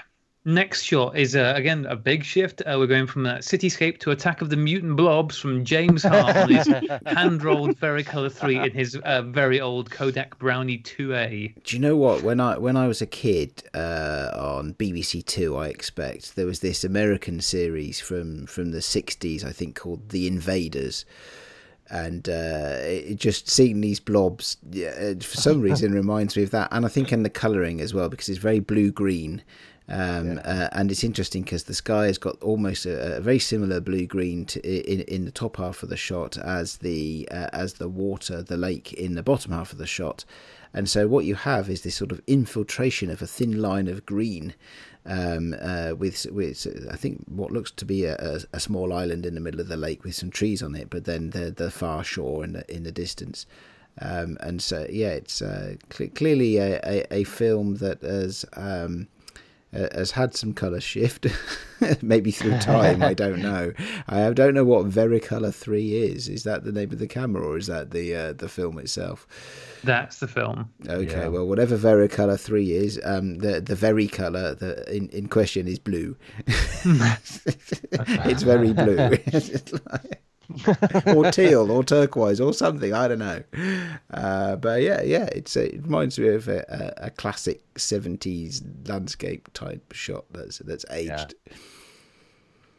I mean, it's worth noting that one particular thing about this shot, the camera that was used to take this over 100 years old, so I mean that lens probably not got a lot of coatings on it to deal with modern stuff. Okay, yes, well, there you go. Anyway, over to Johnny. No, I've noted the same thing. It's just it has that otherworldly sort of color cast to it. I think we're on, I don't know, what planet are we on where everything's blue? I guess that's Earth. Yeah, pretty much. Yeah, pretty much Earth. Yeah, but no, it's great. I mean, I really love it. I mean, it's just. I hate to say the blobs kill it for me, but I mean, you kind of can't see anything but the blobs is the only downside on this particular. And it's just part of the analog process that you're going to see that, especially probably with I'm guessing the Vericolor 3 is definitely an older stock, so I'm guessing that's highly expired film in a very old camera that, as you said, would not have had any sort of color coding to the lens to make it friendly to color film. So it's a very interesting look for sure. Yeah, it's cool. It's a very cool shot, and just the fact that you can still get pictures as good as that. I mean, the blobs may well be to potential home developing issues, but the pictures that good out of a 103-year-old camera. It's very cool. Yeah. Okay, the next two are from Jason Elias. Which one did you pick for these two? I picked the first image, which is the one that has that kind of very bright leaves in the foreground. Yes. So this is again. So this is a forest scene, and it's a pretty close-up scene. There's no horizon to speak of. So you have the main subject being a plant with some rather larger leaves than other plants in the shot, which seems to be caught in a ray of light. It's really interesting because sort of diagonally from bottom left to top right, below that line it is darker. It's really clearly not in the sun, and above that line is much brighter. And it's so bright it almost makes me think that maybe some sort of infrared filter on it or something like that, although I don't think it is that. I think it's just the difference in the light. One thing I'm impressed by is the way the film has rendered it. The film is Delta 100, which I've shot with before, and is awesome at retaining lots and lots of detail.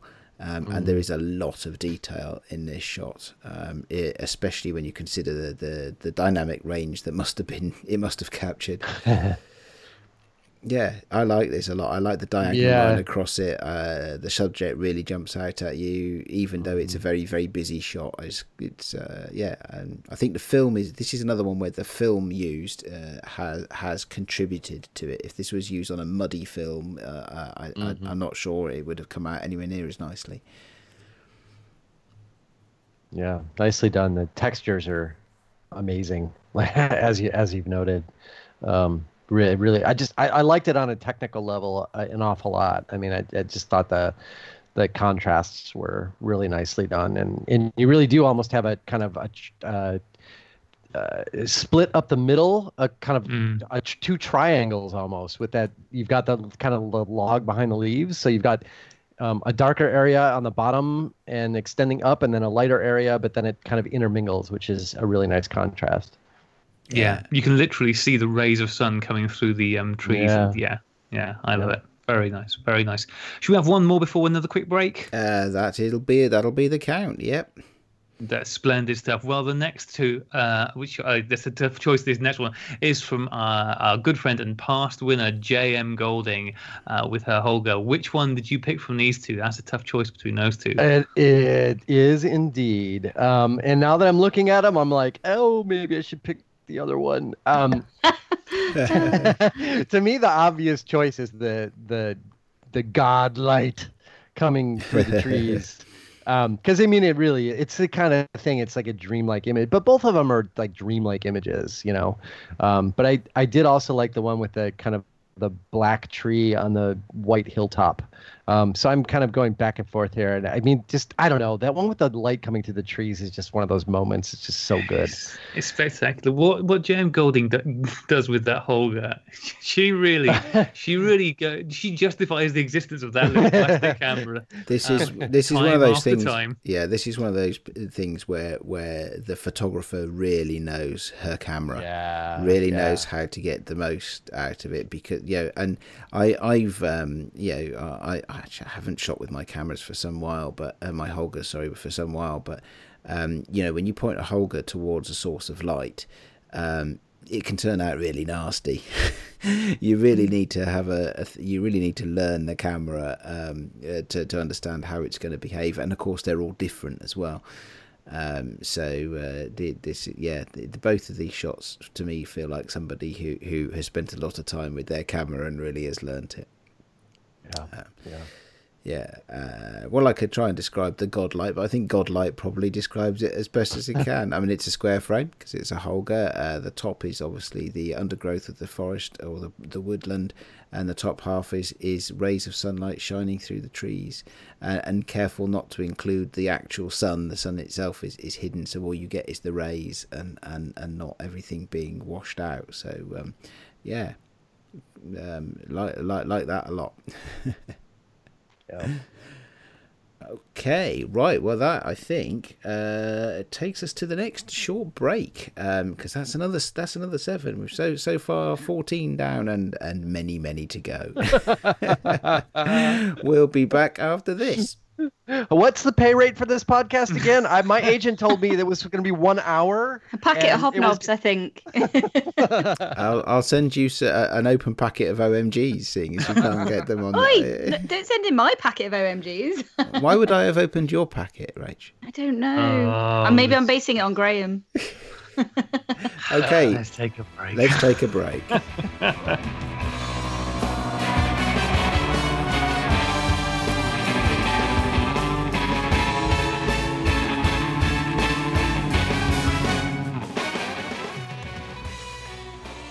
And we're back from that break. Graham, who's up next? Okay, next up is Joe Faertes. So we've got two quite different shots here. Which one did you go for, Johnny? Well, obviously the one with the power lines. Power lines and a bridge smack dab in the center of the frame. Breaking all the rules, Joe Flaherty. This has got to be a dude from the U.S., I'm guessing, because the other one's got a giant cactus in it. So he's got to be one of my homeboys. Okay. Do they have a lot of cactuses in Chicago? None. Not a single goddamn one. It's a big country though, right? So why did you pick? Why? I mean, apart from the power lines, what was it that drew your eye to this one? Well, I noted that it was shot on 110 film. So this is, to me, really brings back my childhood of shooting on really crappy 110 film on really crappy 110 cameras, and everything looking kind of like this, which is kind of mushy and colorful. And I really like them both. And the cactus shot is almost like an iconic shot. It's almost too much like a postcard of like Arizona or something. So I like the bridge floating in the middle of the kind of, I'm doing it again. I'm sorry, Odd. The blue water and the red hills and the blue sky, and it's just like this crazy. It looks like a miniature. He set this up in his living room on one of those little miniature train things. It's not a real landscape, is what I'm thinking now. Okay. Because it has that miniature camera look to it. It Could does. be It does a a little double bit. O Yeah. gauge or something. Yeah, Train set. exactly. Yes. It That was does- my favourite. It does a bit. I like that you've got the blue of the water in the foreground and the sky at the top. Actually, sort of either side. So you've got top and bottom blue, and then the red of the landscape in the middle. I like that. I have to speak out for the Pentax Auto 110 as well, because that is my weapon of choice for the Cheap Shots Challenge. So so I love my little Pentax Auto 110. It's fantastic. Yeah, they're fun little cameras. That picture, as you said, it's so much noise and smush with the 110 format. I'm not sure slide film in 110 is maybe the way I would choose it. I've got a roll of 110 film that I haven't had developed in over a year. I really need to get to that. The next two are from make sure I get this right. John Michael Mendiza. Two lovely pictures, fairly similar. Which one grabbed your eye the most out of the two? They're almost a panorama between them, aren't they? They are. Yeah, I picked the first one only because the second one had that kind of blurry stuff in the foreground that was almost like not enough in focus, but too much in focus, and it kind of just it was a little too disturbing. The other one just looks like this nice kind of panoramic kind of thing. To me, this is like the difference between a sunset photo and a landscape photo, and I'm not demeaning it here, but it's mainly really about the sky, and everything else that's happening in the foreground is almost incidental. That we do have a nice pokey pine tree on the far third of the image, but it's really more it's really about the sky, and I think the first one really shows off the kind of brilliance of what's happening in the sky. Yeah, very nicely framed though, and really he's managed to get that horizon or the water line very nice and square. So Simon would be happy with that. The one thing Simon knows to look at in pictures, he'd be happy with. Yeah. And shot on the now defunct Agfa Vista 200 as well. Yeah. And also just there is something deeply satisfying about just nice, well lit and well formed cloudscapes. I mean, there's a reason we all take pictures of them and like them, and that one's been captured really nicely. It has, yeah, it is. I like the colours and the shapes in it as well. Because it's not there is a definite shape, isn't there? There's some definite lines in the clouds that actually add to it. Absolutely. Okay, from a lovely, colourful sunset to some nice grainy black and white stuff from Joseph Baker. Which one did you pick from these two? I picked the second one, which has what looks like to be a couple of people on the far right of the image, and then a kind of a cliff face on the other side. So abstract. Yeah, it's so. I love these two shots. They're just so abstract and different. I think they kind of look like they've been printed almost like a lith print, don't they? Yeah, yeah. This reminds me. So this second one that you've chosen, Johnny, reminds me of a lot of the south coast of the UK, where you have chalk cliffs 100 feet or so high, and then beaches underneath them, and there's two wisps of people, all ghosts almost. It's all so impressionistic, isn't it? Almost ghosts of people having a wander along a beach. Yeah. But the lines are nice as well. So what gives it structure and stops it for me from being completely abstract is the line. So the cliff itself comes in from the top left and draws a line towards the centre of the image, and so there is, even though there's very little detail, there's actually structure, which is interesting to me. Yes. It's like a charcoal or a pastel or something, isn't it? A charcoal impression. Yeah. Yeah. There's some good weird blobs in the top half. I would love to know what's going on there. I suspect development, something sort of other, but no. They're definite artifacts, yes.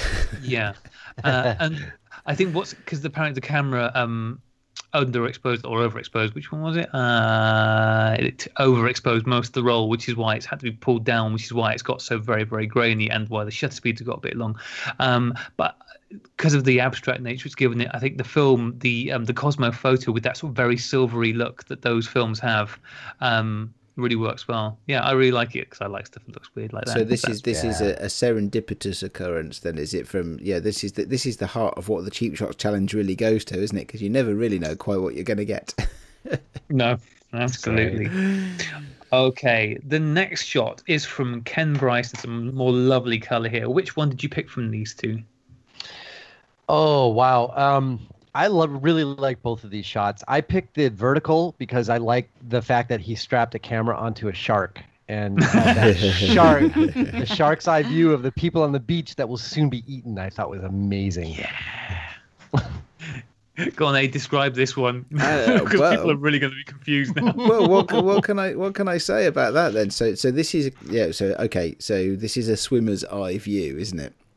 It looks so 3/4 almost of this vertical shot is water. So I'm guessing the swimmer is just over the crest of a wave or something, and then just in the top right of the image, there's what looks to be some people. Nice. Whether it's, I assume this is accidental, but some of the people are wearing red, which is the only red in the image, which stands out. I believe those are snacks. Well, if you're a shark, yes, absolutely, yeah.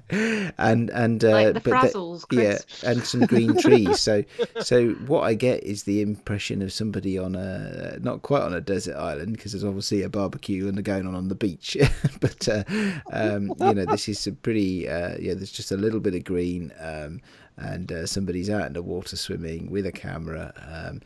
What camera is it? Canon WP1. Is the W stand for? Is the WP for waterproof? Yes, it certainly is. Somebody and Ken put it to good use. Yeah. So out there in the water with a waterproof camera. I love the shot. I don't have a waterproof film camera, but I do have a waterproof digital camera, and some of my favourite family vacation snapshots are taken with exactly this point of view. And it's really different, but this has come out awesome. It's all blurry and it's all about color and texture, and I think it's fantastic.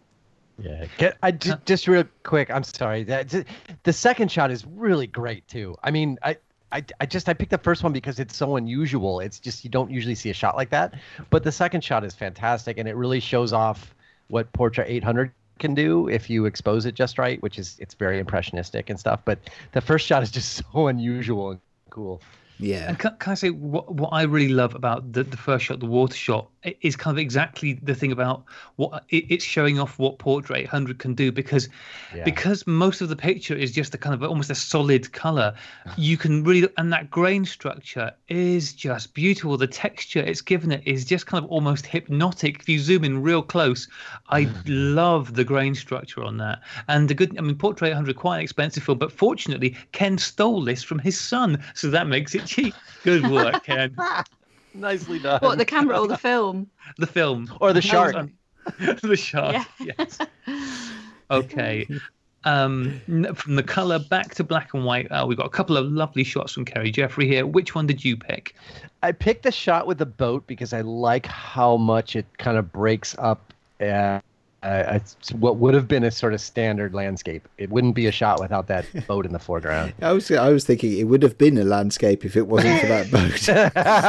No, that's what I meant. Actually, yes, you just said it. You said it much better than I did. It's so close, 3 feet to the left, and it'd have been fine. Yeah. I love it. It just feels like a classic black and white picture. The tones. Yeah. The composition, it's just a really classic looking picture. I love it. Yeah, it is a boat filling almost half, but a good third at least of the whole of the image, and but just enough room left on the left hand side to see into the distance. Whilst the boat might be sitting in a bed of grass, clearly there's a body of water in the distance and some hills behind it. Yeah, and retaining, although it's quite dark in front of the boat, actually also retaining some detail in the sky. Tri-X. Yeah, well, Tri-X can do quite well. So there's a lot of latitude in Tri-X, isn't there? So. Yeah. Really nice shot. Okay, the next one is from Cohen Kallenberg. So we've got two quite different sort of sea related shots. Which one did you pick, Johnny? Obviously the second one, because it's vertical. No, the second shot is just really cool. I mean, like that, another example of a place I would love to be in. The first shot's interesting. The second shot has just got like that layers of things disappearing into the distance, and I think making the most of what those crappy cameras are supposed to do. Do you know? So, Yes, the camera in question being the Lomo La Sardina. So that's the tin can one. Do you know what? That's one of Lomo's longest running products, isn't it? And they bring them out in all different colours and what have you. I've never really tried. I've never tried one at all. But the Fuji Superior 200 has clearly got plenty of latitude to deal with whatever the light that's coming at it. I think the flare from near the sun and the vignetting from the camera itself actually works in favour of this image.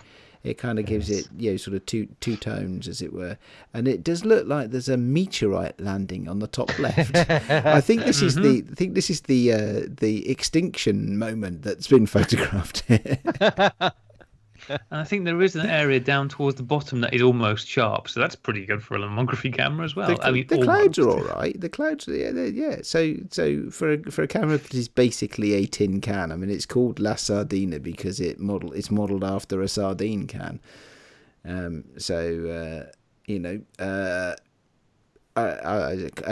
Technically impressive, and I like the compositions. I'm a little bit worried for the future of humanity following the meteorite strike, but there we go. Yeah, it's just a very nicely captured seascape. As you said, it's one of those things. If you point even an average or not very good camera at something that looks great and frame it up well, you're going to get a good result from it. Okay, something very different again now from Robert at London Camera Project, Mike. Sorry, where are you from? Sorry, I fell down. I became Australian. I had a stroke and became Australian for a minute. How is that how you do it? Yeah, it's truth. Some infrared shots. We haven't had any infrared before. We won't be getting any later from me either, despite my efforts. So these are a very different look. I do love these. These have worked so well. This is what it looks like when it works, apparently. So which did you pick for these two infrared shots? I picked the one with the stairs because it was a little more of unexpected than the one with the kind of the tree, which the tree in infrared looks like a tree in infrared, and this is kind of it. It looks more like a scene to me where I'm not exactly sure where this path goes. So I thought it was intriguing.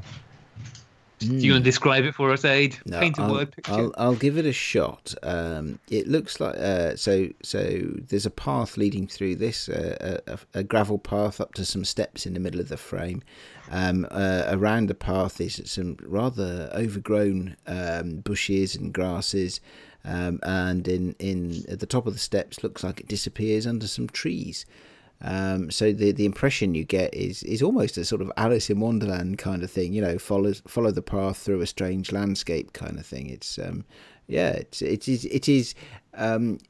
it is of the two the more organic shot, as you say, Johnny. The second shot which is crisp and clear and also features trees and paths, but is possibly more what you might expect to see as an infrared shot. So yeah. It's interesting. The first shot is the steps really stand out because there's some sharper lines there, whereas all the foliage which has gone to white in the foreground, it is quite a not blurry but quite an organic shape. No straight lines in it. Yeah. It feels like a still from a sort of a 1950s sci-fi movie. I really like it because it just looks weird and alien and the IR has worked so well. It's full on made that green white.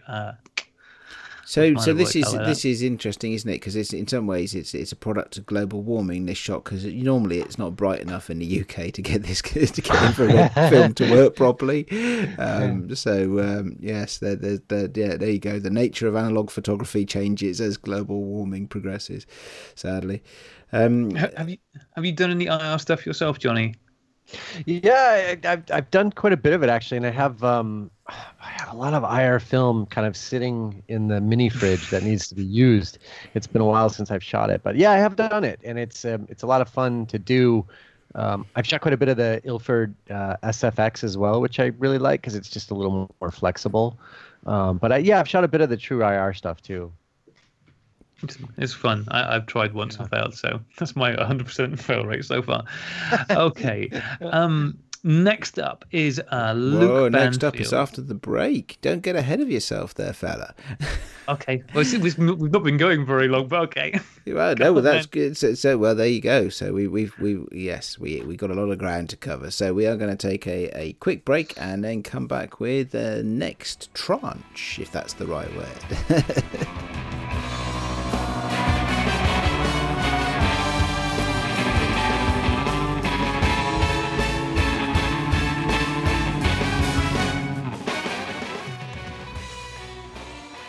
The first one.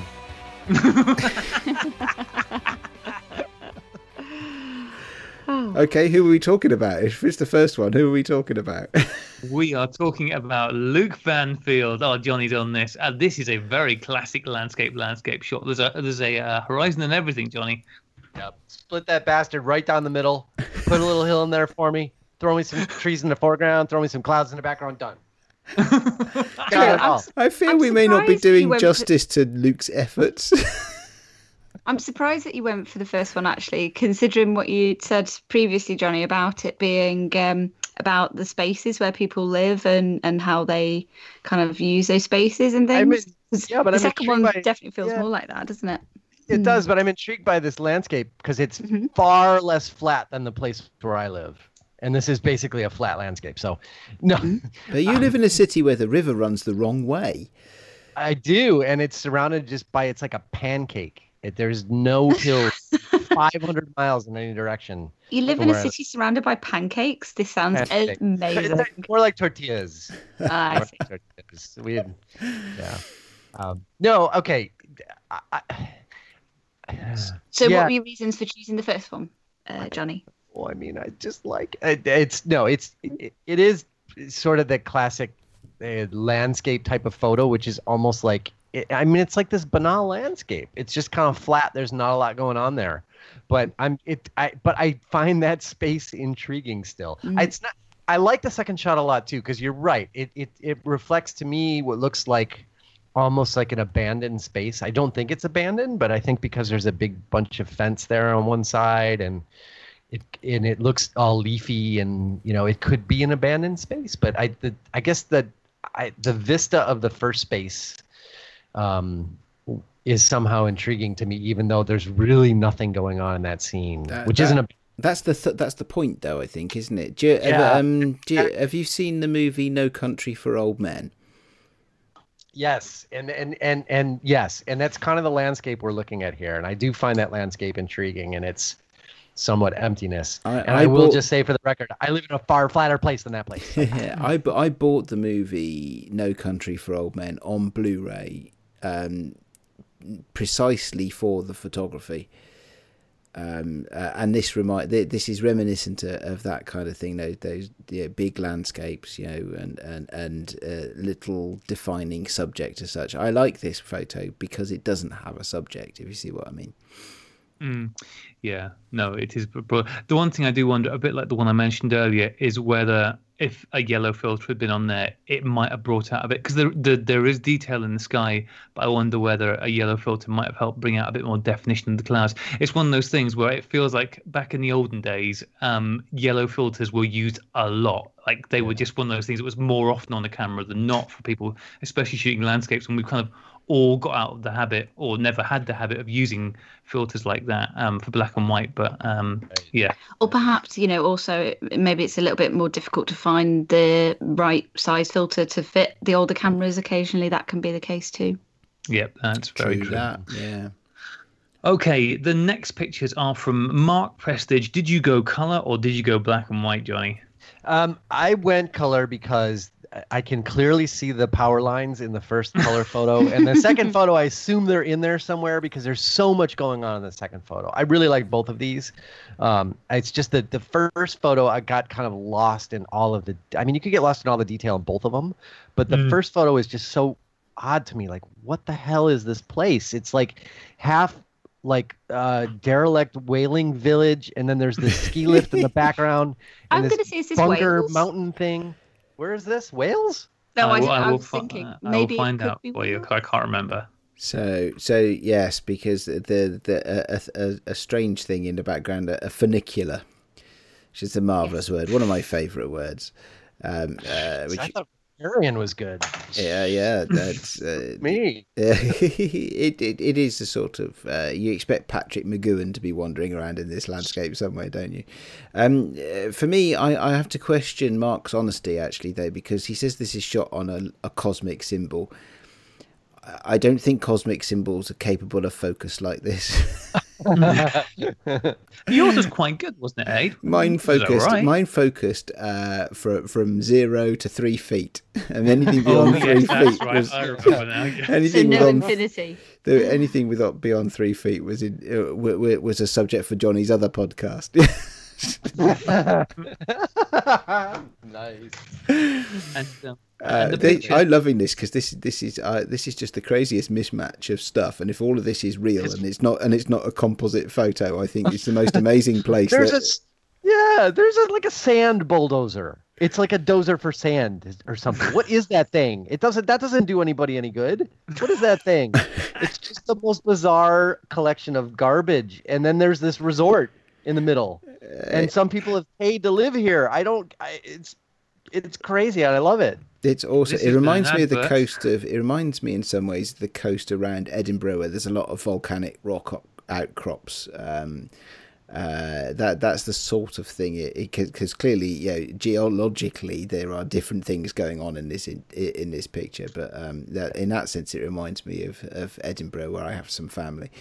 But that is not, for the record, that is not Edinburgh Castle on the top of the hill there. No, Edinburgh Castle is a lot bigger than that. This was shot in Hastings, so the Hastings Tourist Board will no doubt want to quote you on all the lovely things you said about the location, Johnny. Is that the Mountain of Pudding? All I know about Hastings is the pudding. Oh, that's hasty pudding. Oh, right. That's that war you all started. No, we started that war. Sorry. Don't talk about the war. No, what? No, Hastings. The war in Hastings was 1,000 years ago. We hadn't given you your country then, Johnny, so you can't reflect that one. We wanted to come back until you started the Brexit thing, and you guys ruined that. So now we have nowhere to go. Okay, moving on.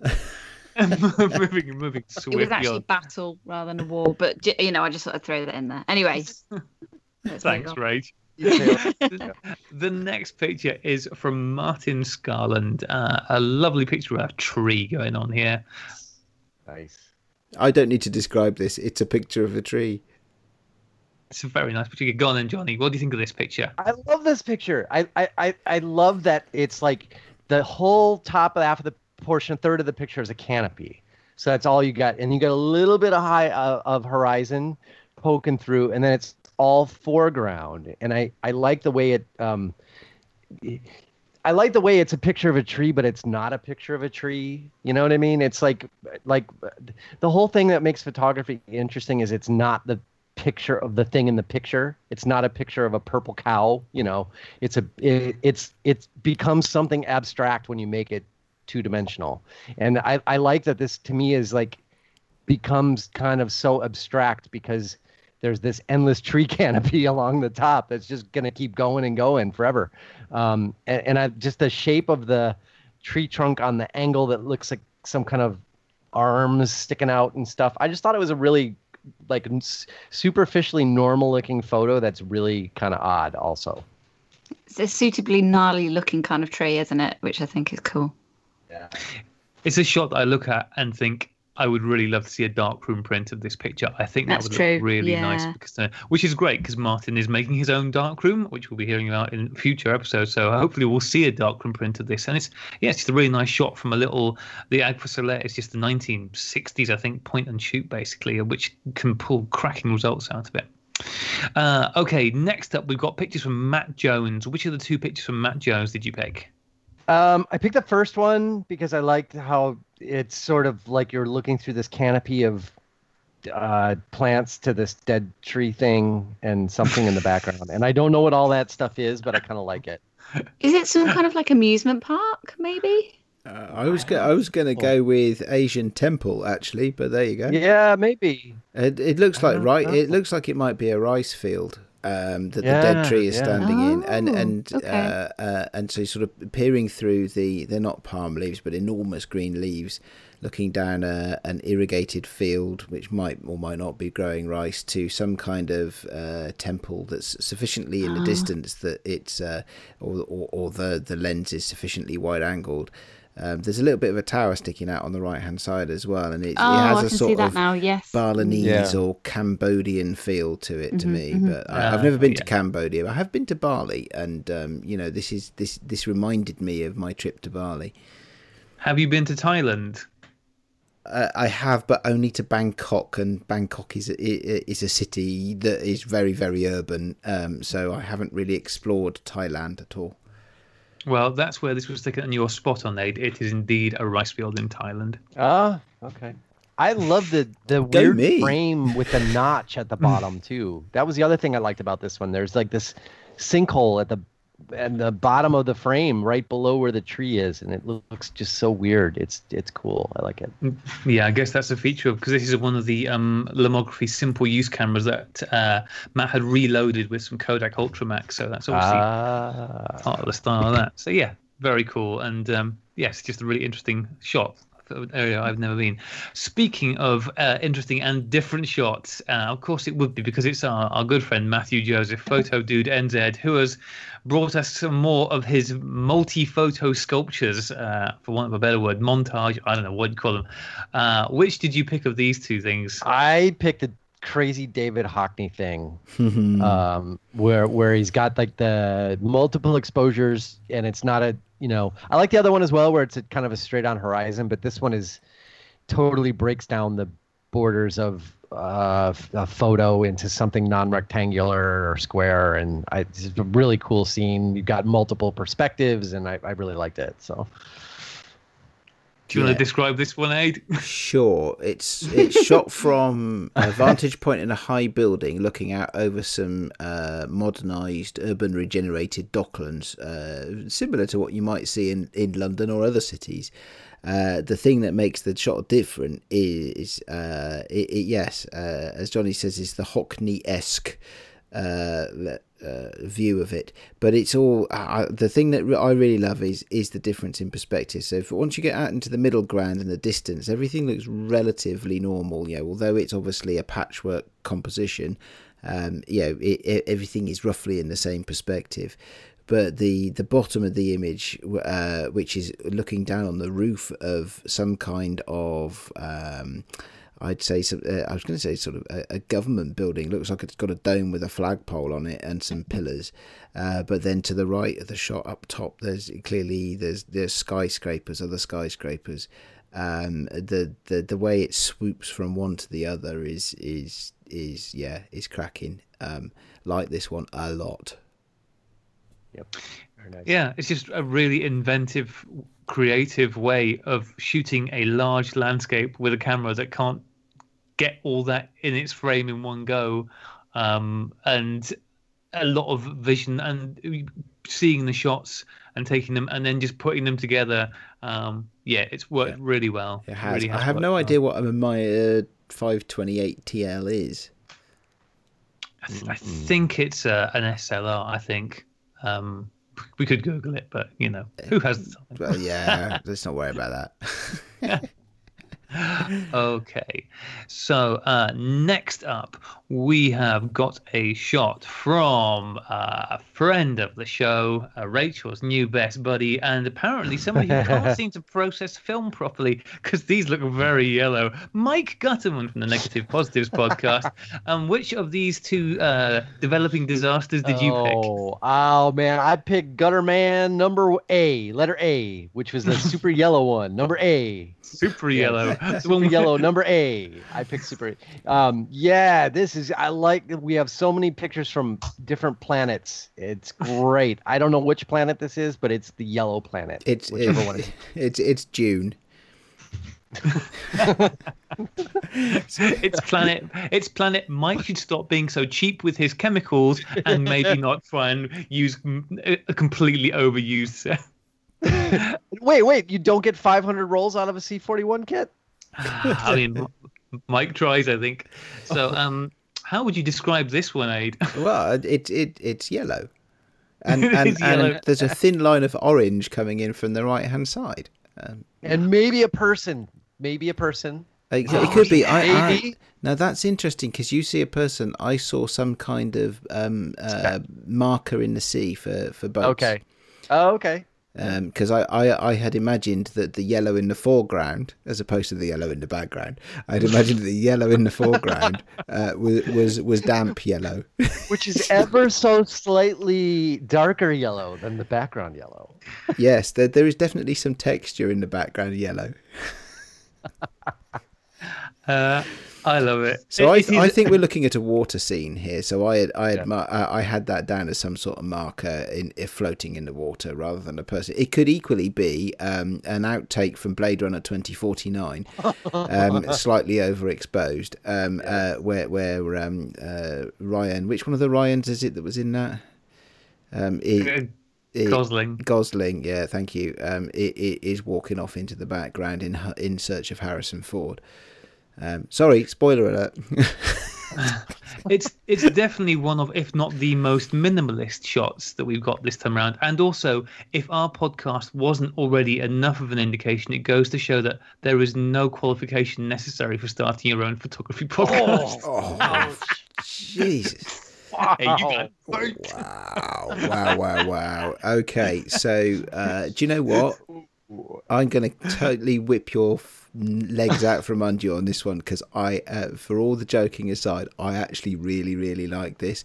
The only change I would make to this shot is that I would make it more of a landscape crop. I think there's not sufficient detail in it to warrant posting it in roughly 3x2, and I would have it far more panoramic in aspect ratio. If this was a 2.5 to 1 or it's a cinematic ratio of some kind, I'd be wanting to print this out and put it on my wall. Bringing us to the next image. Bringing us to the next image from Nelson Mullis. Now, I think Nelson Mullis found his way here from your show, so this is where all the other colours went. I think he's a regular. Yeah. We got one quite minimalist shot and one not so minimalist shot on this one. Which did you pick? I did like both of these shots. The black and white is really, really a wonderful black and white, like kind of a full tonal range. Black and white of a kind of swampy scene, which I really liked. I am just such a sucker for the panoramic format, and I love how he's got it just like this perfect panorama with a third at the top, almost a third, not quite, is the sky, and the foreground, which is like it's like there was a Lollapalooza festival here and there were 1 million people running around on the beach or something. So there's all this kind of sandy thing with footprints and stuff. Maybe those aren't footprints, I don't know.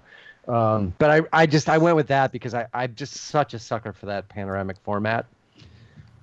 I really like this as well. I like the fact that even though it's clearly a colour photograph, there's very much a primary of blue in it. So all the shadows in the tracks in the sand are a bluey colour that reflects the colour of the sky. I think it's I'm not sure what a Samsung Evoca is.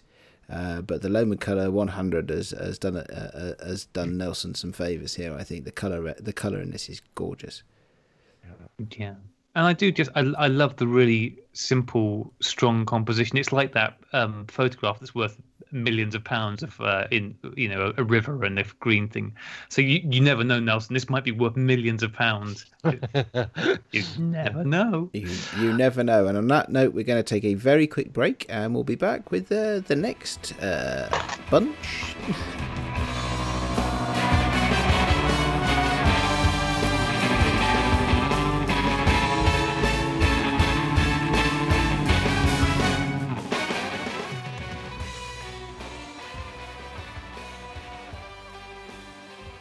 Okay, next up, we have got another refugee from the land of spending too much money that is the Classic Lenses podcast, Nigel Cliff. A couple of beautiful, colourful shots here. Which one did you pick, Johnny? I chose the one with the Hobbit in the foreground because part of good landscape photography, a rule of good landscape photography, is to try to have something for scale in the foreground. And this is clearly a Hobbit in the foreground of this image, as far as I can tell. I really hope that Hobbit. And there's a little Nigel's Hobbit. wife. There's a little Hobbit factory mill in the midground, with a little water place where they make corn or something. They grind it into meal or something like that. I don't know. It is picture postcard stuff, isn't it? Yeah, very much so. From the Shire. Those colours are incredible, aren't they? So bright, so vibrant. Super all those bright, blues and greens. It was very much a Fuji. Look, isn't it? Yeah. Yeah. Beautiful. Yeah. It's just a lovely sweeping picture of a wide stretch of river sweeping down, with some nice willow trees growing over it, and as you said, a little mill in the corner, and another human being or hobbit, we don't know which. We can't see how hairy their feet are from here, but in the foreground. Yeah, it is. It's a lovely classic. It's either a hobbit or just a really. It could be a short person. I don't know. I mean, it looks like a very short person or a hobbit to me. The scale. It's like I'm just trying to judge it for scale. Is that person really small, or is the landscape like really bad? Get him the cow's egg. Right. Okay. Next up is Oliver Grimm's shot. Some nice black and white stuff here. So which one did you pick of Oliver's? I picked the one with the perfect rule of thirds basketball kind of setup in the middle of what does not look like a basketball court, which to me is a little bit intriguing. And maybe that's a grass basketball. It might be a sport somewhere. No, they were both interesting shots because the other shot has this kind of nice tree arching over with the leaves kind of hanging down, which, you know, is a really nice kind of image. This one is just more intriguing to me. It just looks like this kind of abandoned sports thing or something. I don't know. It's very interesting. It's a public park of some sort, I think, isn't it, with some big trees and and a lone basketball hoop standing there, and clearly it's an abandoned basketball court, and lots of lots of different tones in it as well. Actually, for black and white shot, there's I imagine if you zoom in, you'll get quite a lot of detail on the trees and things like that. Tonal detail, that is. Sorry, I got momentarily distracted. We've had some questions sent in for Johnny, which we might get to at the end. Oh no. No, it is. That thing with the basketball court is like, how do you shoot landscapes if you don't live somewhere where you're out there to get them? And go and make the most of what you've got, even if that is just an overgrown basketball court. Yeah. Okay, the next one is from P. Asao. Two lovely, colourful shots. Which one was your favourite from these two? I picked the one with the power lines, which to me looked like it's almost like a Van Gogh painting, painting with the birds. I guess the one he did right before he killed himself. And it's got everything but the birds. It's got like the tilty field, the tilty yellowish field, and the big blue sky with the clouds. It's just a really cool shot. I like this one quite a bit. Yeah, I like that. I like the half and half. I like the half and half bit of it. Although the half and half is not a horizontal line; it's slightly on the script. Because although in this case, I'll give him the benefit, or him or her, sorry, I should say, the benefit of the doubt, because all of the stalks of wheat in the foreground are standing upright. So I think it's shot on a hill, and it's got what I would always refer to, because when I'm describing these things, I would always describe these as Simpsons clouds. In the top half of the frame, and golden crops in the bottom half of the frame, with a good leading line of the farm track up there, starting from the left hand side. So I like the geometry of this one as well. It just feels good. Yeah. And nice warm tones of the Colour Plus film as well really add to it, just making it feel like, along with the cracked earth, makes it feel like a really hot shot. Okay. Next up, a couple of pictures from Paul Friday. Which one did you pick from these two, Johnny? I loved both of these shots for very different reasons. I picked the second one, which has a... What drew you to the second one? Something about the sky. I don't know exactly what, but something about the sky. Yeah, there might be some power lines in this shot. I'm not sure.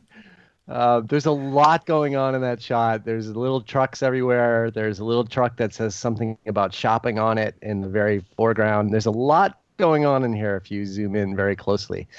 So I spent a lot of time kind of looking around the shot. I like the first shot too because it really like messes with the whole idea of landscape, and that you've got the horizon is just this little line right at the very top, and then in the foreground is this sign that has nothing on it, which in a field of just overgrown grass, which I really like. So I liked both of these shots a lot, for very different reasons, but to me they're both very curious shots, and they were among my favorites. Yeah, I like the second one, which you had chosen, the one with all the power lines. I mean, the shapes in this are awesome. So for me, you've got a background here which is a classic landscape shot. There's sort of rolling hills and clouds in the sky, but overlaid, and what is really the subject of the shot is there's power lines coming in from the top right and going down towards the sort of the lower third and the left, and then there's the highway going from the bottom right up to the same point, and at the point where they converge, it is an enormous coal-fired power station. So you've got all of the cooling towers from the power station at the point of convergence of the power lines in the road. And if there was ever a shot that described how man has altered the landscape, this is it, because the real landscape is behind the actual shot. For me, I think that this is it's incredibly well layered, this shot.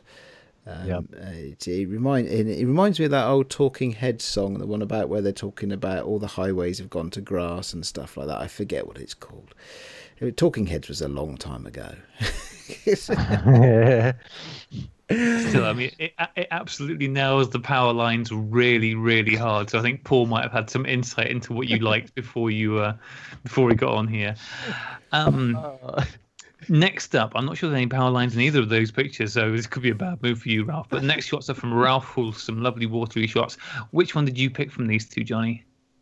Which one did I pick here? I picked the second one, which has almost the kind of glass-like water on across most of the image, although the one side of the image looks like to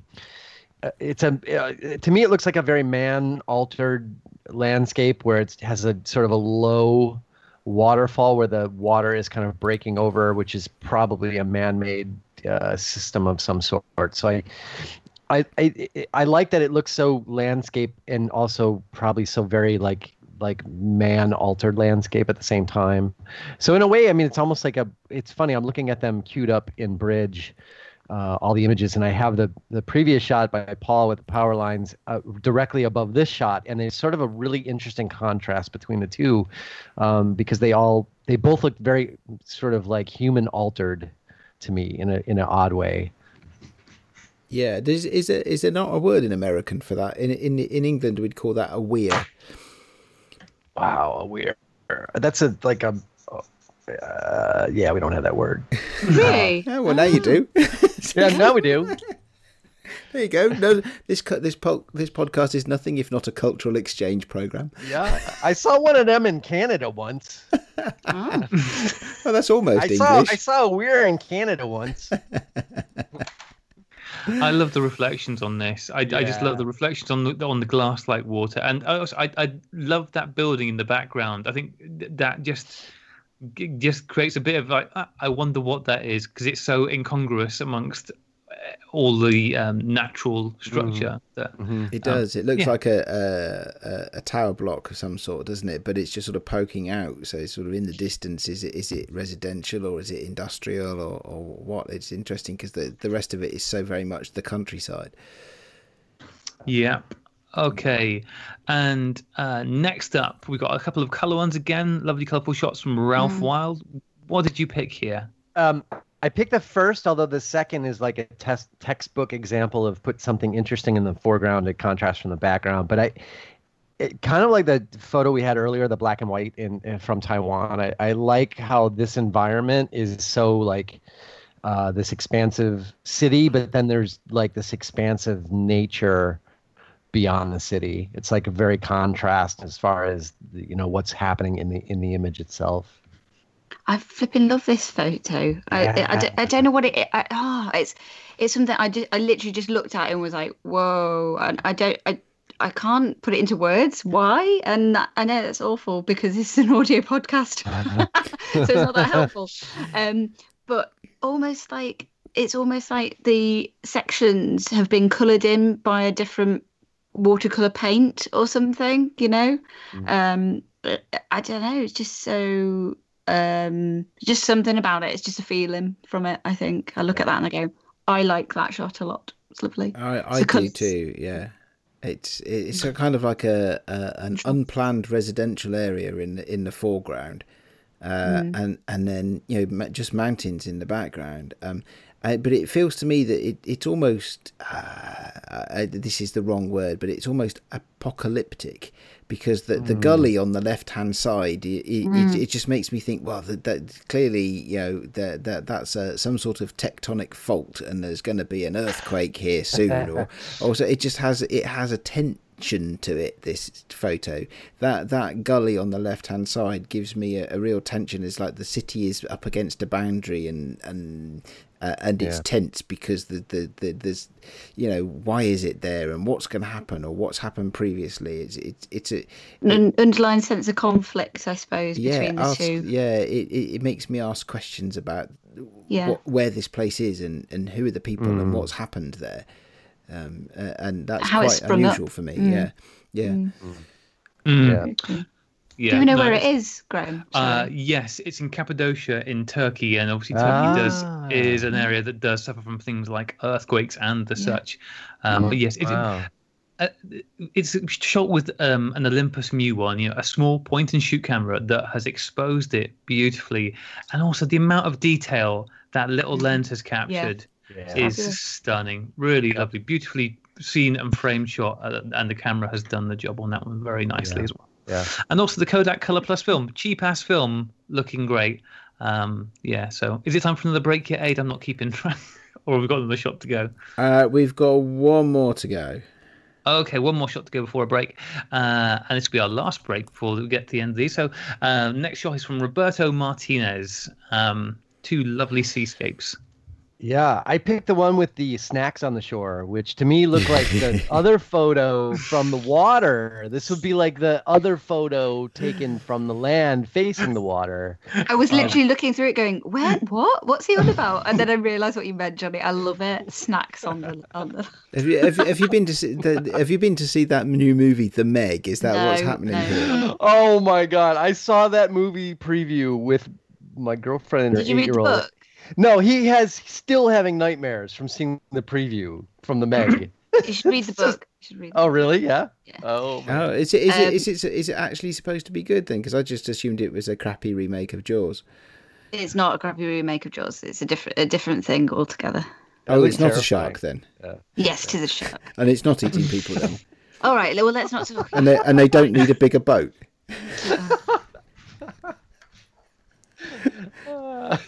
I get totally different, obviously. Sorry, my mistake.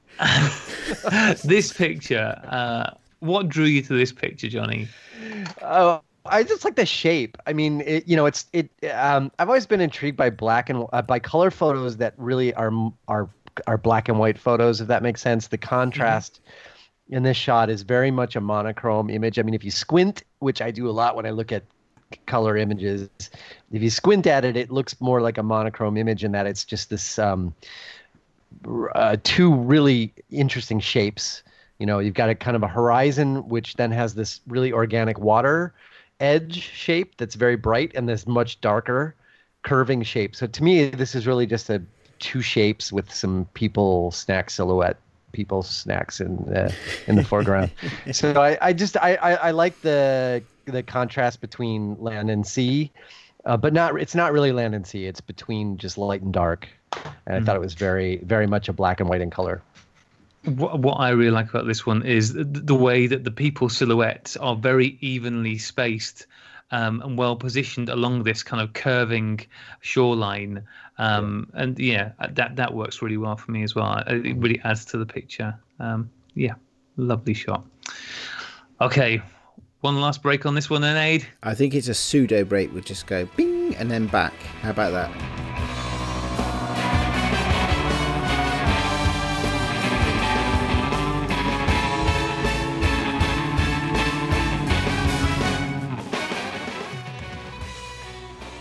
And we're back, and this is the home run. I think is the phrase we need. We're almost at the end. Straight. The home straight. There we go. Straight. So one of those things, anyway. One of those things.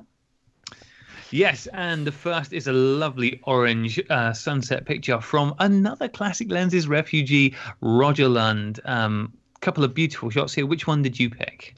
I picked the first one just because I like the composition better. The second one, I don't know. Well, the second one's interesting too. I just like the tree in the first one, and I like how the again, we're kind of talking almost like a black and white here. How the curve of the shoreline is not broken by the edge of the frame. It kind of curves along, so that it's really, if you pretend there's not a sunset and it's black and white, it's just breaks into like two oval shapes broken by that black bit. So yeah, to me, it's more of really a sunset photo versus a landscape photo, if that makes sense. I mean, the color is really nice.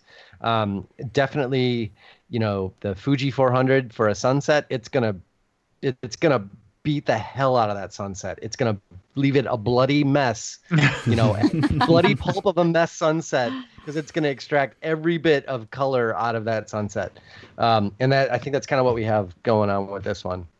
I like the little tiny bird sitting on. Oh, I've just realised that's on the second one. Sorry, Johnny. I was looking at the wrong shot. Sorry. Yeah, no, but yeah, it was just this tiny little silhouette of a bird sitting there on this huge branch that caught my eye. That's cute.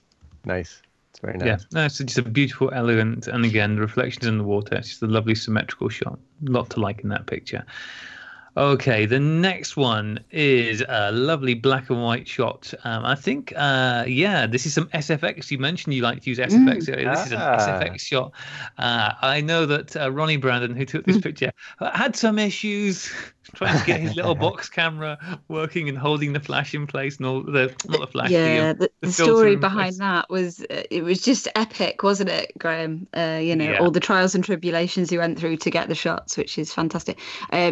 I taught Ronnie in one of the first workshops sort of thing, getting him into film photography in the first place, which is brilliant to see how he's sort of really just taken that and literally run with it. And he's doing all sorts of experimenting and trying things out, and I think he's building himself a darkroom or something as well. He's really embraced analog photography, which is fantastic, and I love the stuff that he does. It looks fab. Which one did you choose? Sorry, Johnny. There's only one, Rach, for this one. Sorry. No, it's okay. Yeah. I chose the first one. Good. I would have chosen that one too. I'm glad we're on the same path here. But what interested me about this one was actually the combination of film stock and camera, because you have a film stock that tends to have that look to it, that almost infrared look. Combined with a camera that really has, no great sort of lens coating or anything whatsoever to kind of tame that down, and it's a little bit kind of blown out. So the overall look is just, I really like that kind of high contrast, high key, but with some nice blacks in it as well.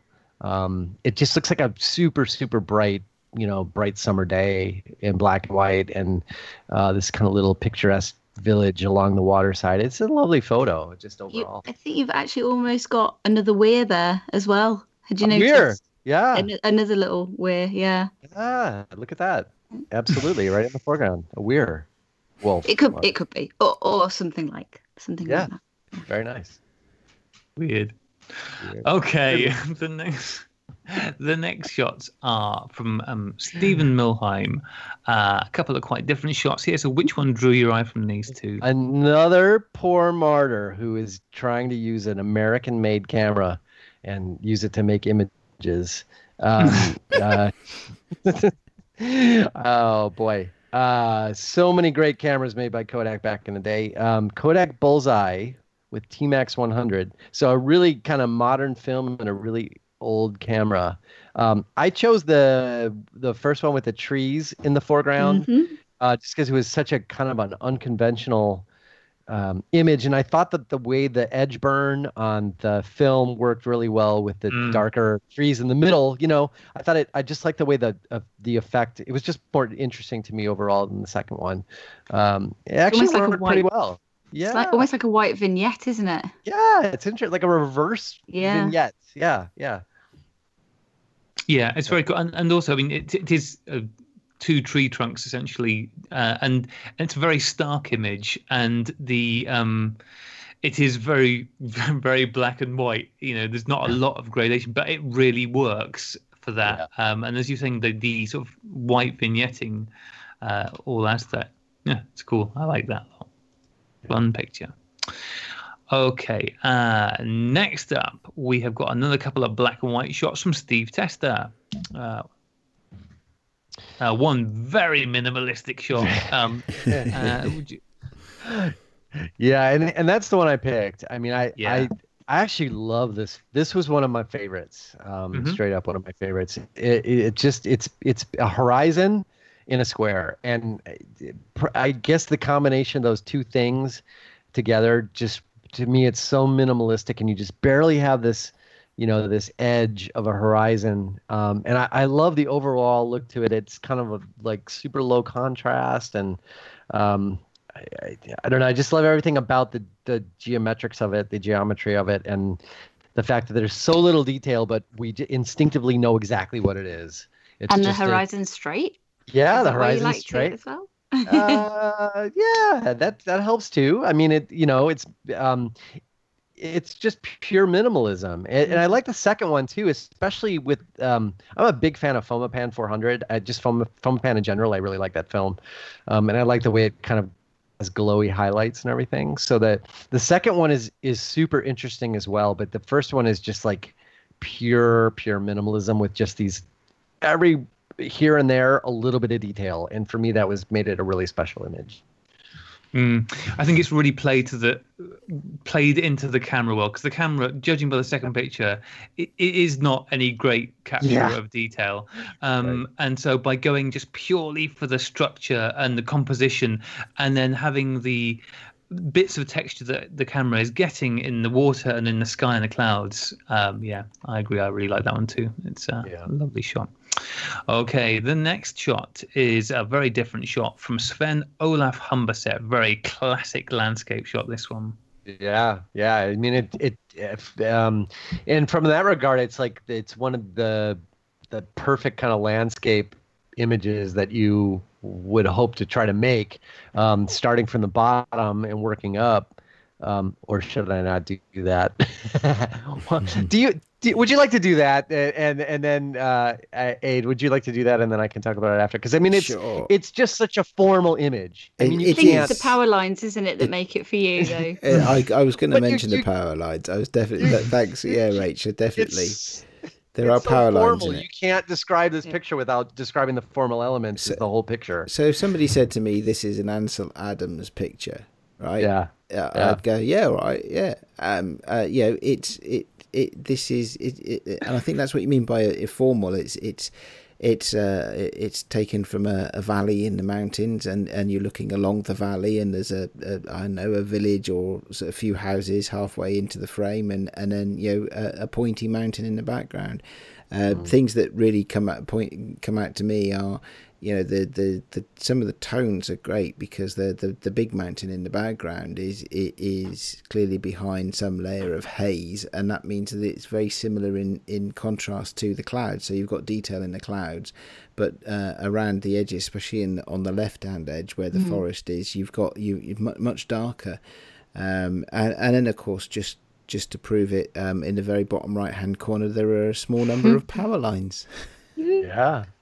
Actually, you know what I missed, Rachel? I'm glad you pointed those out because I actually missed them the first time. See, I thought you may have not seen them. I did not. Let's mention it just in case. You are correct. I like the tonality as well, like the variety of tones in all those trees that you see. You know, you can really, you got all of the greys and right down to the very sort of like very dark greys and up to the light as well. So it's nice that it doesn't feel just like a block. Yes. When you look at that bank of trees, which it could do quite easily, you can see a lot of detail. Yeah, it's lovely, and I mean the composition is spot on, and it is one of those things where if you live somewhere where you have epic mountains and woodlands, you do have a bit of an unfair advantage. Also, I mean it's a beautifully exposed shot again, and I really do think that Fomapan lends itself so well to this kind of image because that silvery tones again, just that kind of glow, as you said earlier, Johnny, coming off the highlights, just really looks the business. Very nice. Great film. It's probably my favorite kind of. Well, it's not really a new film, but it new in terms of what's going on within the market right now. That and the Burger Pancro I really love. But it's beautiful stuff, and this image just works that film perfectly. And we've got a Fed 5 here, so obviously we have a rangefinder lens. And it probably all of that works to the. I just find that film works so well with vintage lenses in general, like older, probably uncoated lens. It's just it all looks exactly like it should look, Yeah, and finding the combinations is the trick with a lot of these things. Finding a combination that just really works, and that's certainly done the job. Okay, we have got 2 more to go. We are nearly there. One bright and colourful and the other black and white. And the first one is the colourful one. This is from our good friend Toby van der Velde. Which of Toby's 2 colourful slide film shots did you pick, Johnny? Loved them both. Picked the vertical with the tree dead center. It's just, again, because I'm always going to go towards the more unconventional landscape. I mean, I love the one where it's sort of like the previous image we looked at, where you're walking through the field of barley or grain or whatever, and you're sort of lost in that. But that tree in the distance and the blurry stuff in the foreground and the yellows and all that, it just the orangey yellow, it just kind of all works together so well. And it's like you can't escape that tree dead center, and it's like the only thing that's sharp also. And to me, that just made it all very kind of intriguing. It's like, again, one of those shots that seems very conventional and formal, and the more you look at it, the more it looks really odd, and I love that. It is, I like the aspect ratio of it as well. I think it's something approaching 16 by 9, or sorry, I should say 9 by 16. 9 by 16. I don't know if Toby shot this just for Instagram. I'm not saying that, Tobe, sorry. But it's that is an aspect ratio that just really shouldn't work. And yet it does for this. It does because of the subject matter. It just does work. It is. I could probably count on one hand the number of 9 by 16 frame photos that actually work that I've ever seen, and this is one of them. So fair play. Yeah. No, it's a lovely shot, and I know Toby took a bit of a risk with it because he was shooting on a very old camera with very expired Velvia, which is always asking for trouble, but it paid off, and it's a lovely shot, really lovely shot. Love the colour in it. Okay, well, last but not least, Graham, who have we got?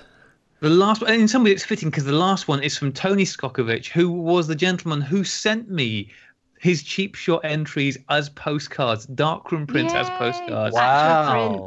Analog entries. Yeah, which is fantastic. But he did also email them in as well because I asked him to.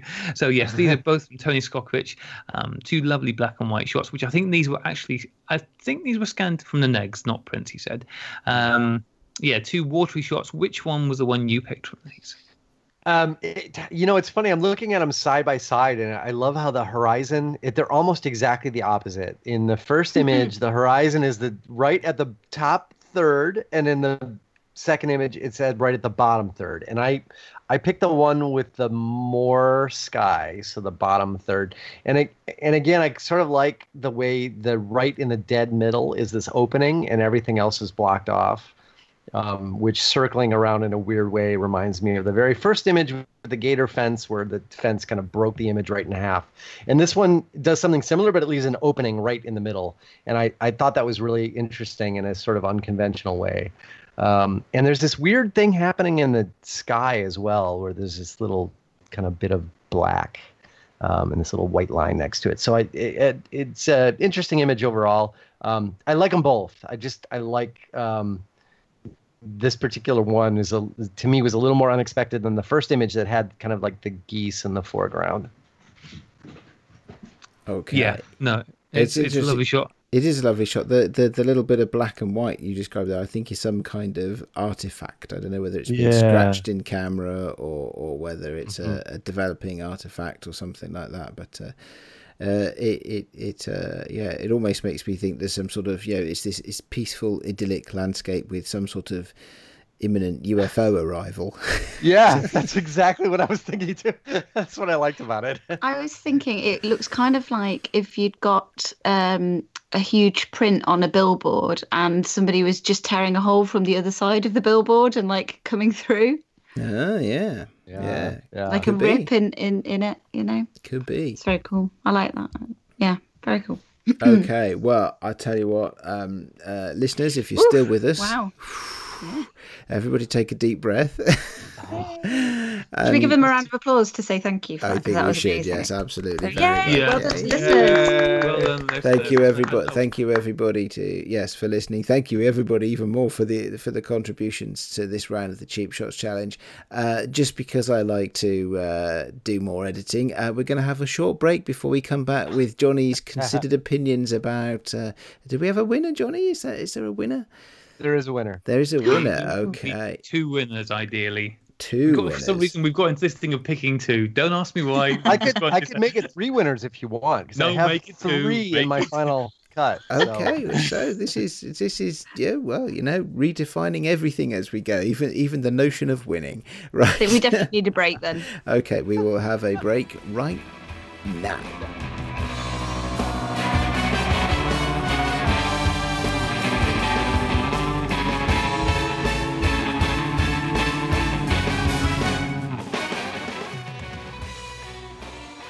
And we're back, and it's time for winners. Oh, I don't even know, Graham. Is there a process? Is there a rule? Is there what's going on?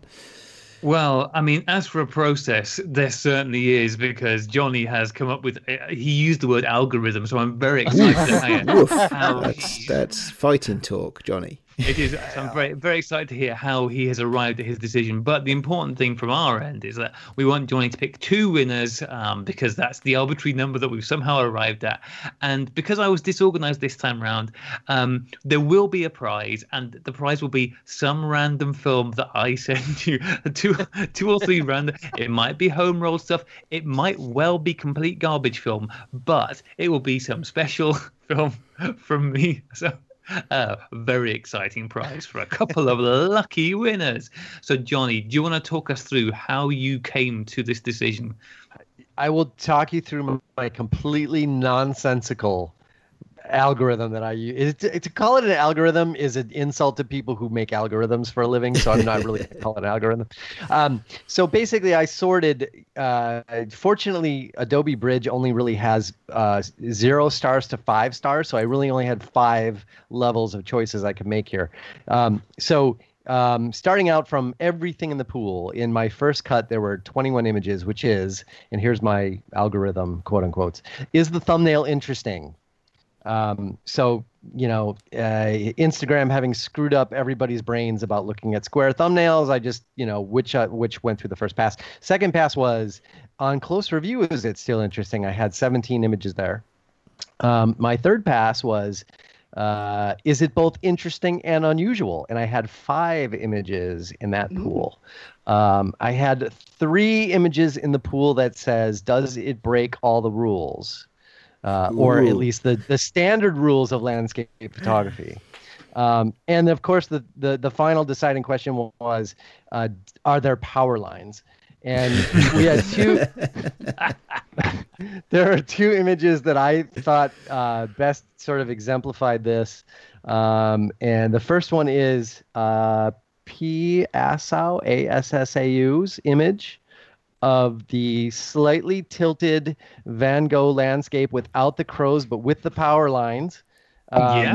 Yep. So that's the first one. And the second one, probably completely unsurprisingly, is Paul Friday's image of the landscape with power lines and sky and foreground and lorries and roads and just a beautiful grainy black and white image that I kind of keep coming back to. So those are my 2 picks for the winners, the finals. Oh, brilliant. Well, congratulations to Pete Assau and Paul Friday. Awesome stuff. Yes, absolutely. Well done both. And well done, Johnny, for saying the word lorry. I did that just for you guys. No, it did. It was noted. It was noted. So, if both of you gentlemen can drop me an email with your addresses, I will bless you with some crappy film. But sent with love. Sent with love. Yeah, exactly. So yes, do drop me a line, guys, with your address.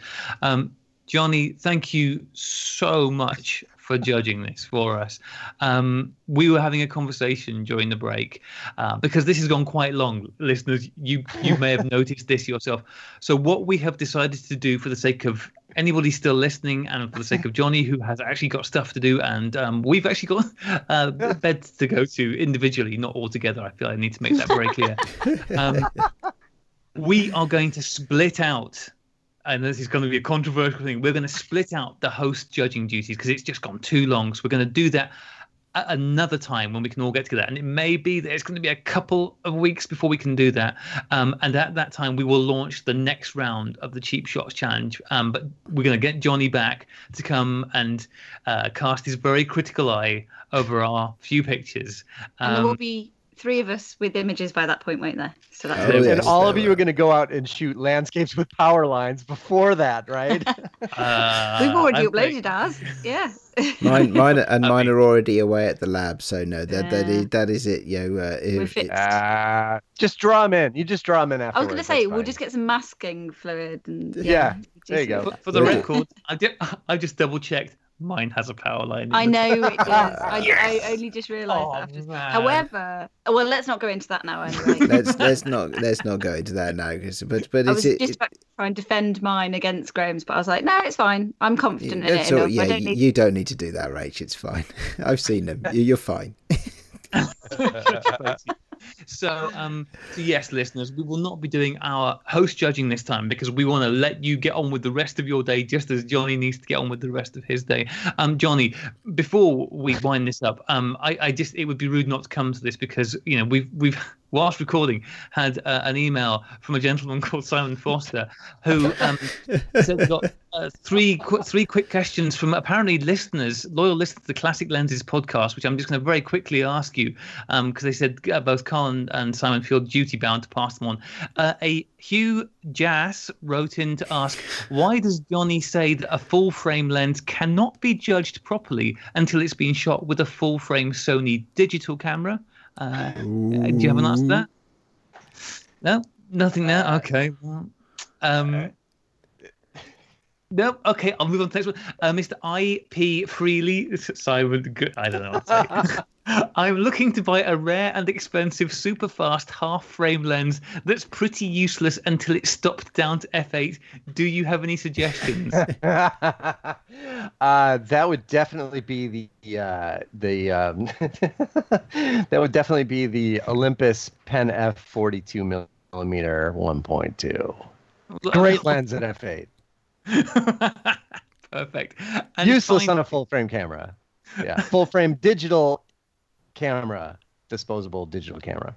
disposable digital. And finally, and it says, and apologies for the language, a Miss Wilma Dickfit writes, what the beep does Johnny know about landscape photography? I know that you need power lines, and I mean, what else is there? I mean, it's the perfect element that every landscape photo really needs. You know what you like, right? Yeah, absolutely. Well, thank you very much, Simon. I hope this has given everybody a good indication of what they can expect from the Classic Lenses podcast. Terrible name choices. I think that's the best part about this is they will not have any knowledge of everything that was discussed here today for another week, so they won't be able to talk about it tomorrow, and they're going to ask me all kinds of questions about how it went. It's going to be perfect. Yeah. Well, listeners, if you've lasted this long, thank you. And thank you again to all the people who have contributed to this round of the Cheap Shots Challenge. It's been our biggest and bestest round to date. Just before we go, do you want to tell us, Johnny, where people will be able to find you as well? Oh, yeah, sure. Yeah, you can find me on Instagram most days. I've kind of gotten back into my Instagram routine. I'm at Sisson Photography, SISSON Photography on Instagram. If any of your listeners happen to be in Chicago, I'm at Central Camera Company pretty much every day of the week. You can find me at the camera and lens sales counter area there. And I am on Facebook at the Classic Lenses at the Photography with Classic Lenses. I'm on Facebook at the Photography with Classic Lenses on Sony mirrorless cameras. Simon. Niche. Very niche. Yeah. So you can find me there critiquing and otherwise trolling bokeh photos made with classic lenses most days. And fighting the good fight. Fighting the good fight. I am the film photography curmudgeon in that group. So. Okay. Well, we're very glad to know you're out there, Johnny. I'm trying my best. So thank you so much for having me. This has been ridiculously fun.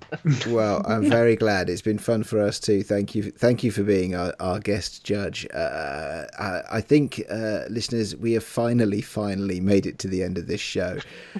Email Graham, Sunny16 podcast. Yes, Sunny16podcast at gmail.com. I just Sunny16 audiobook at this point. So all right, so yeah, so listeners, if you think it's been tough to listen to this podcast, you should experience it on the inside.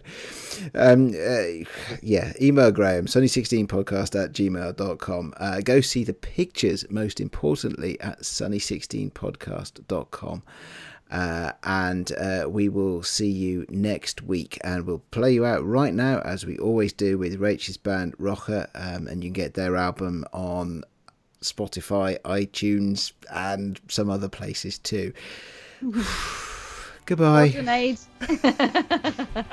Bye, Thanks, everyone. guys. You're great. Bye. We love you.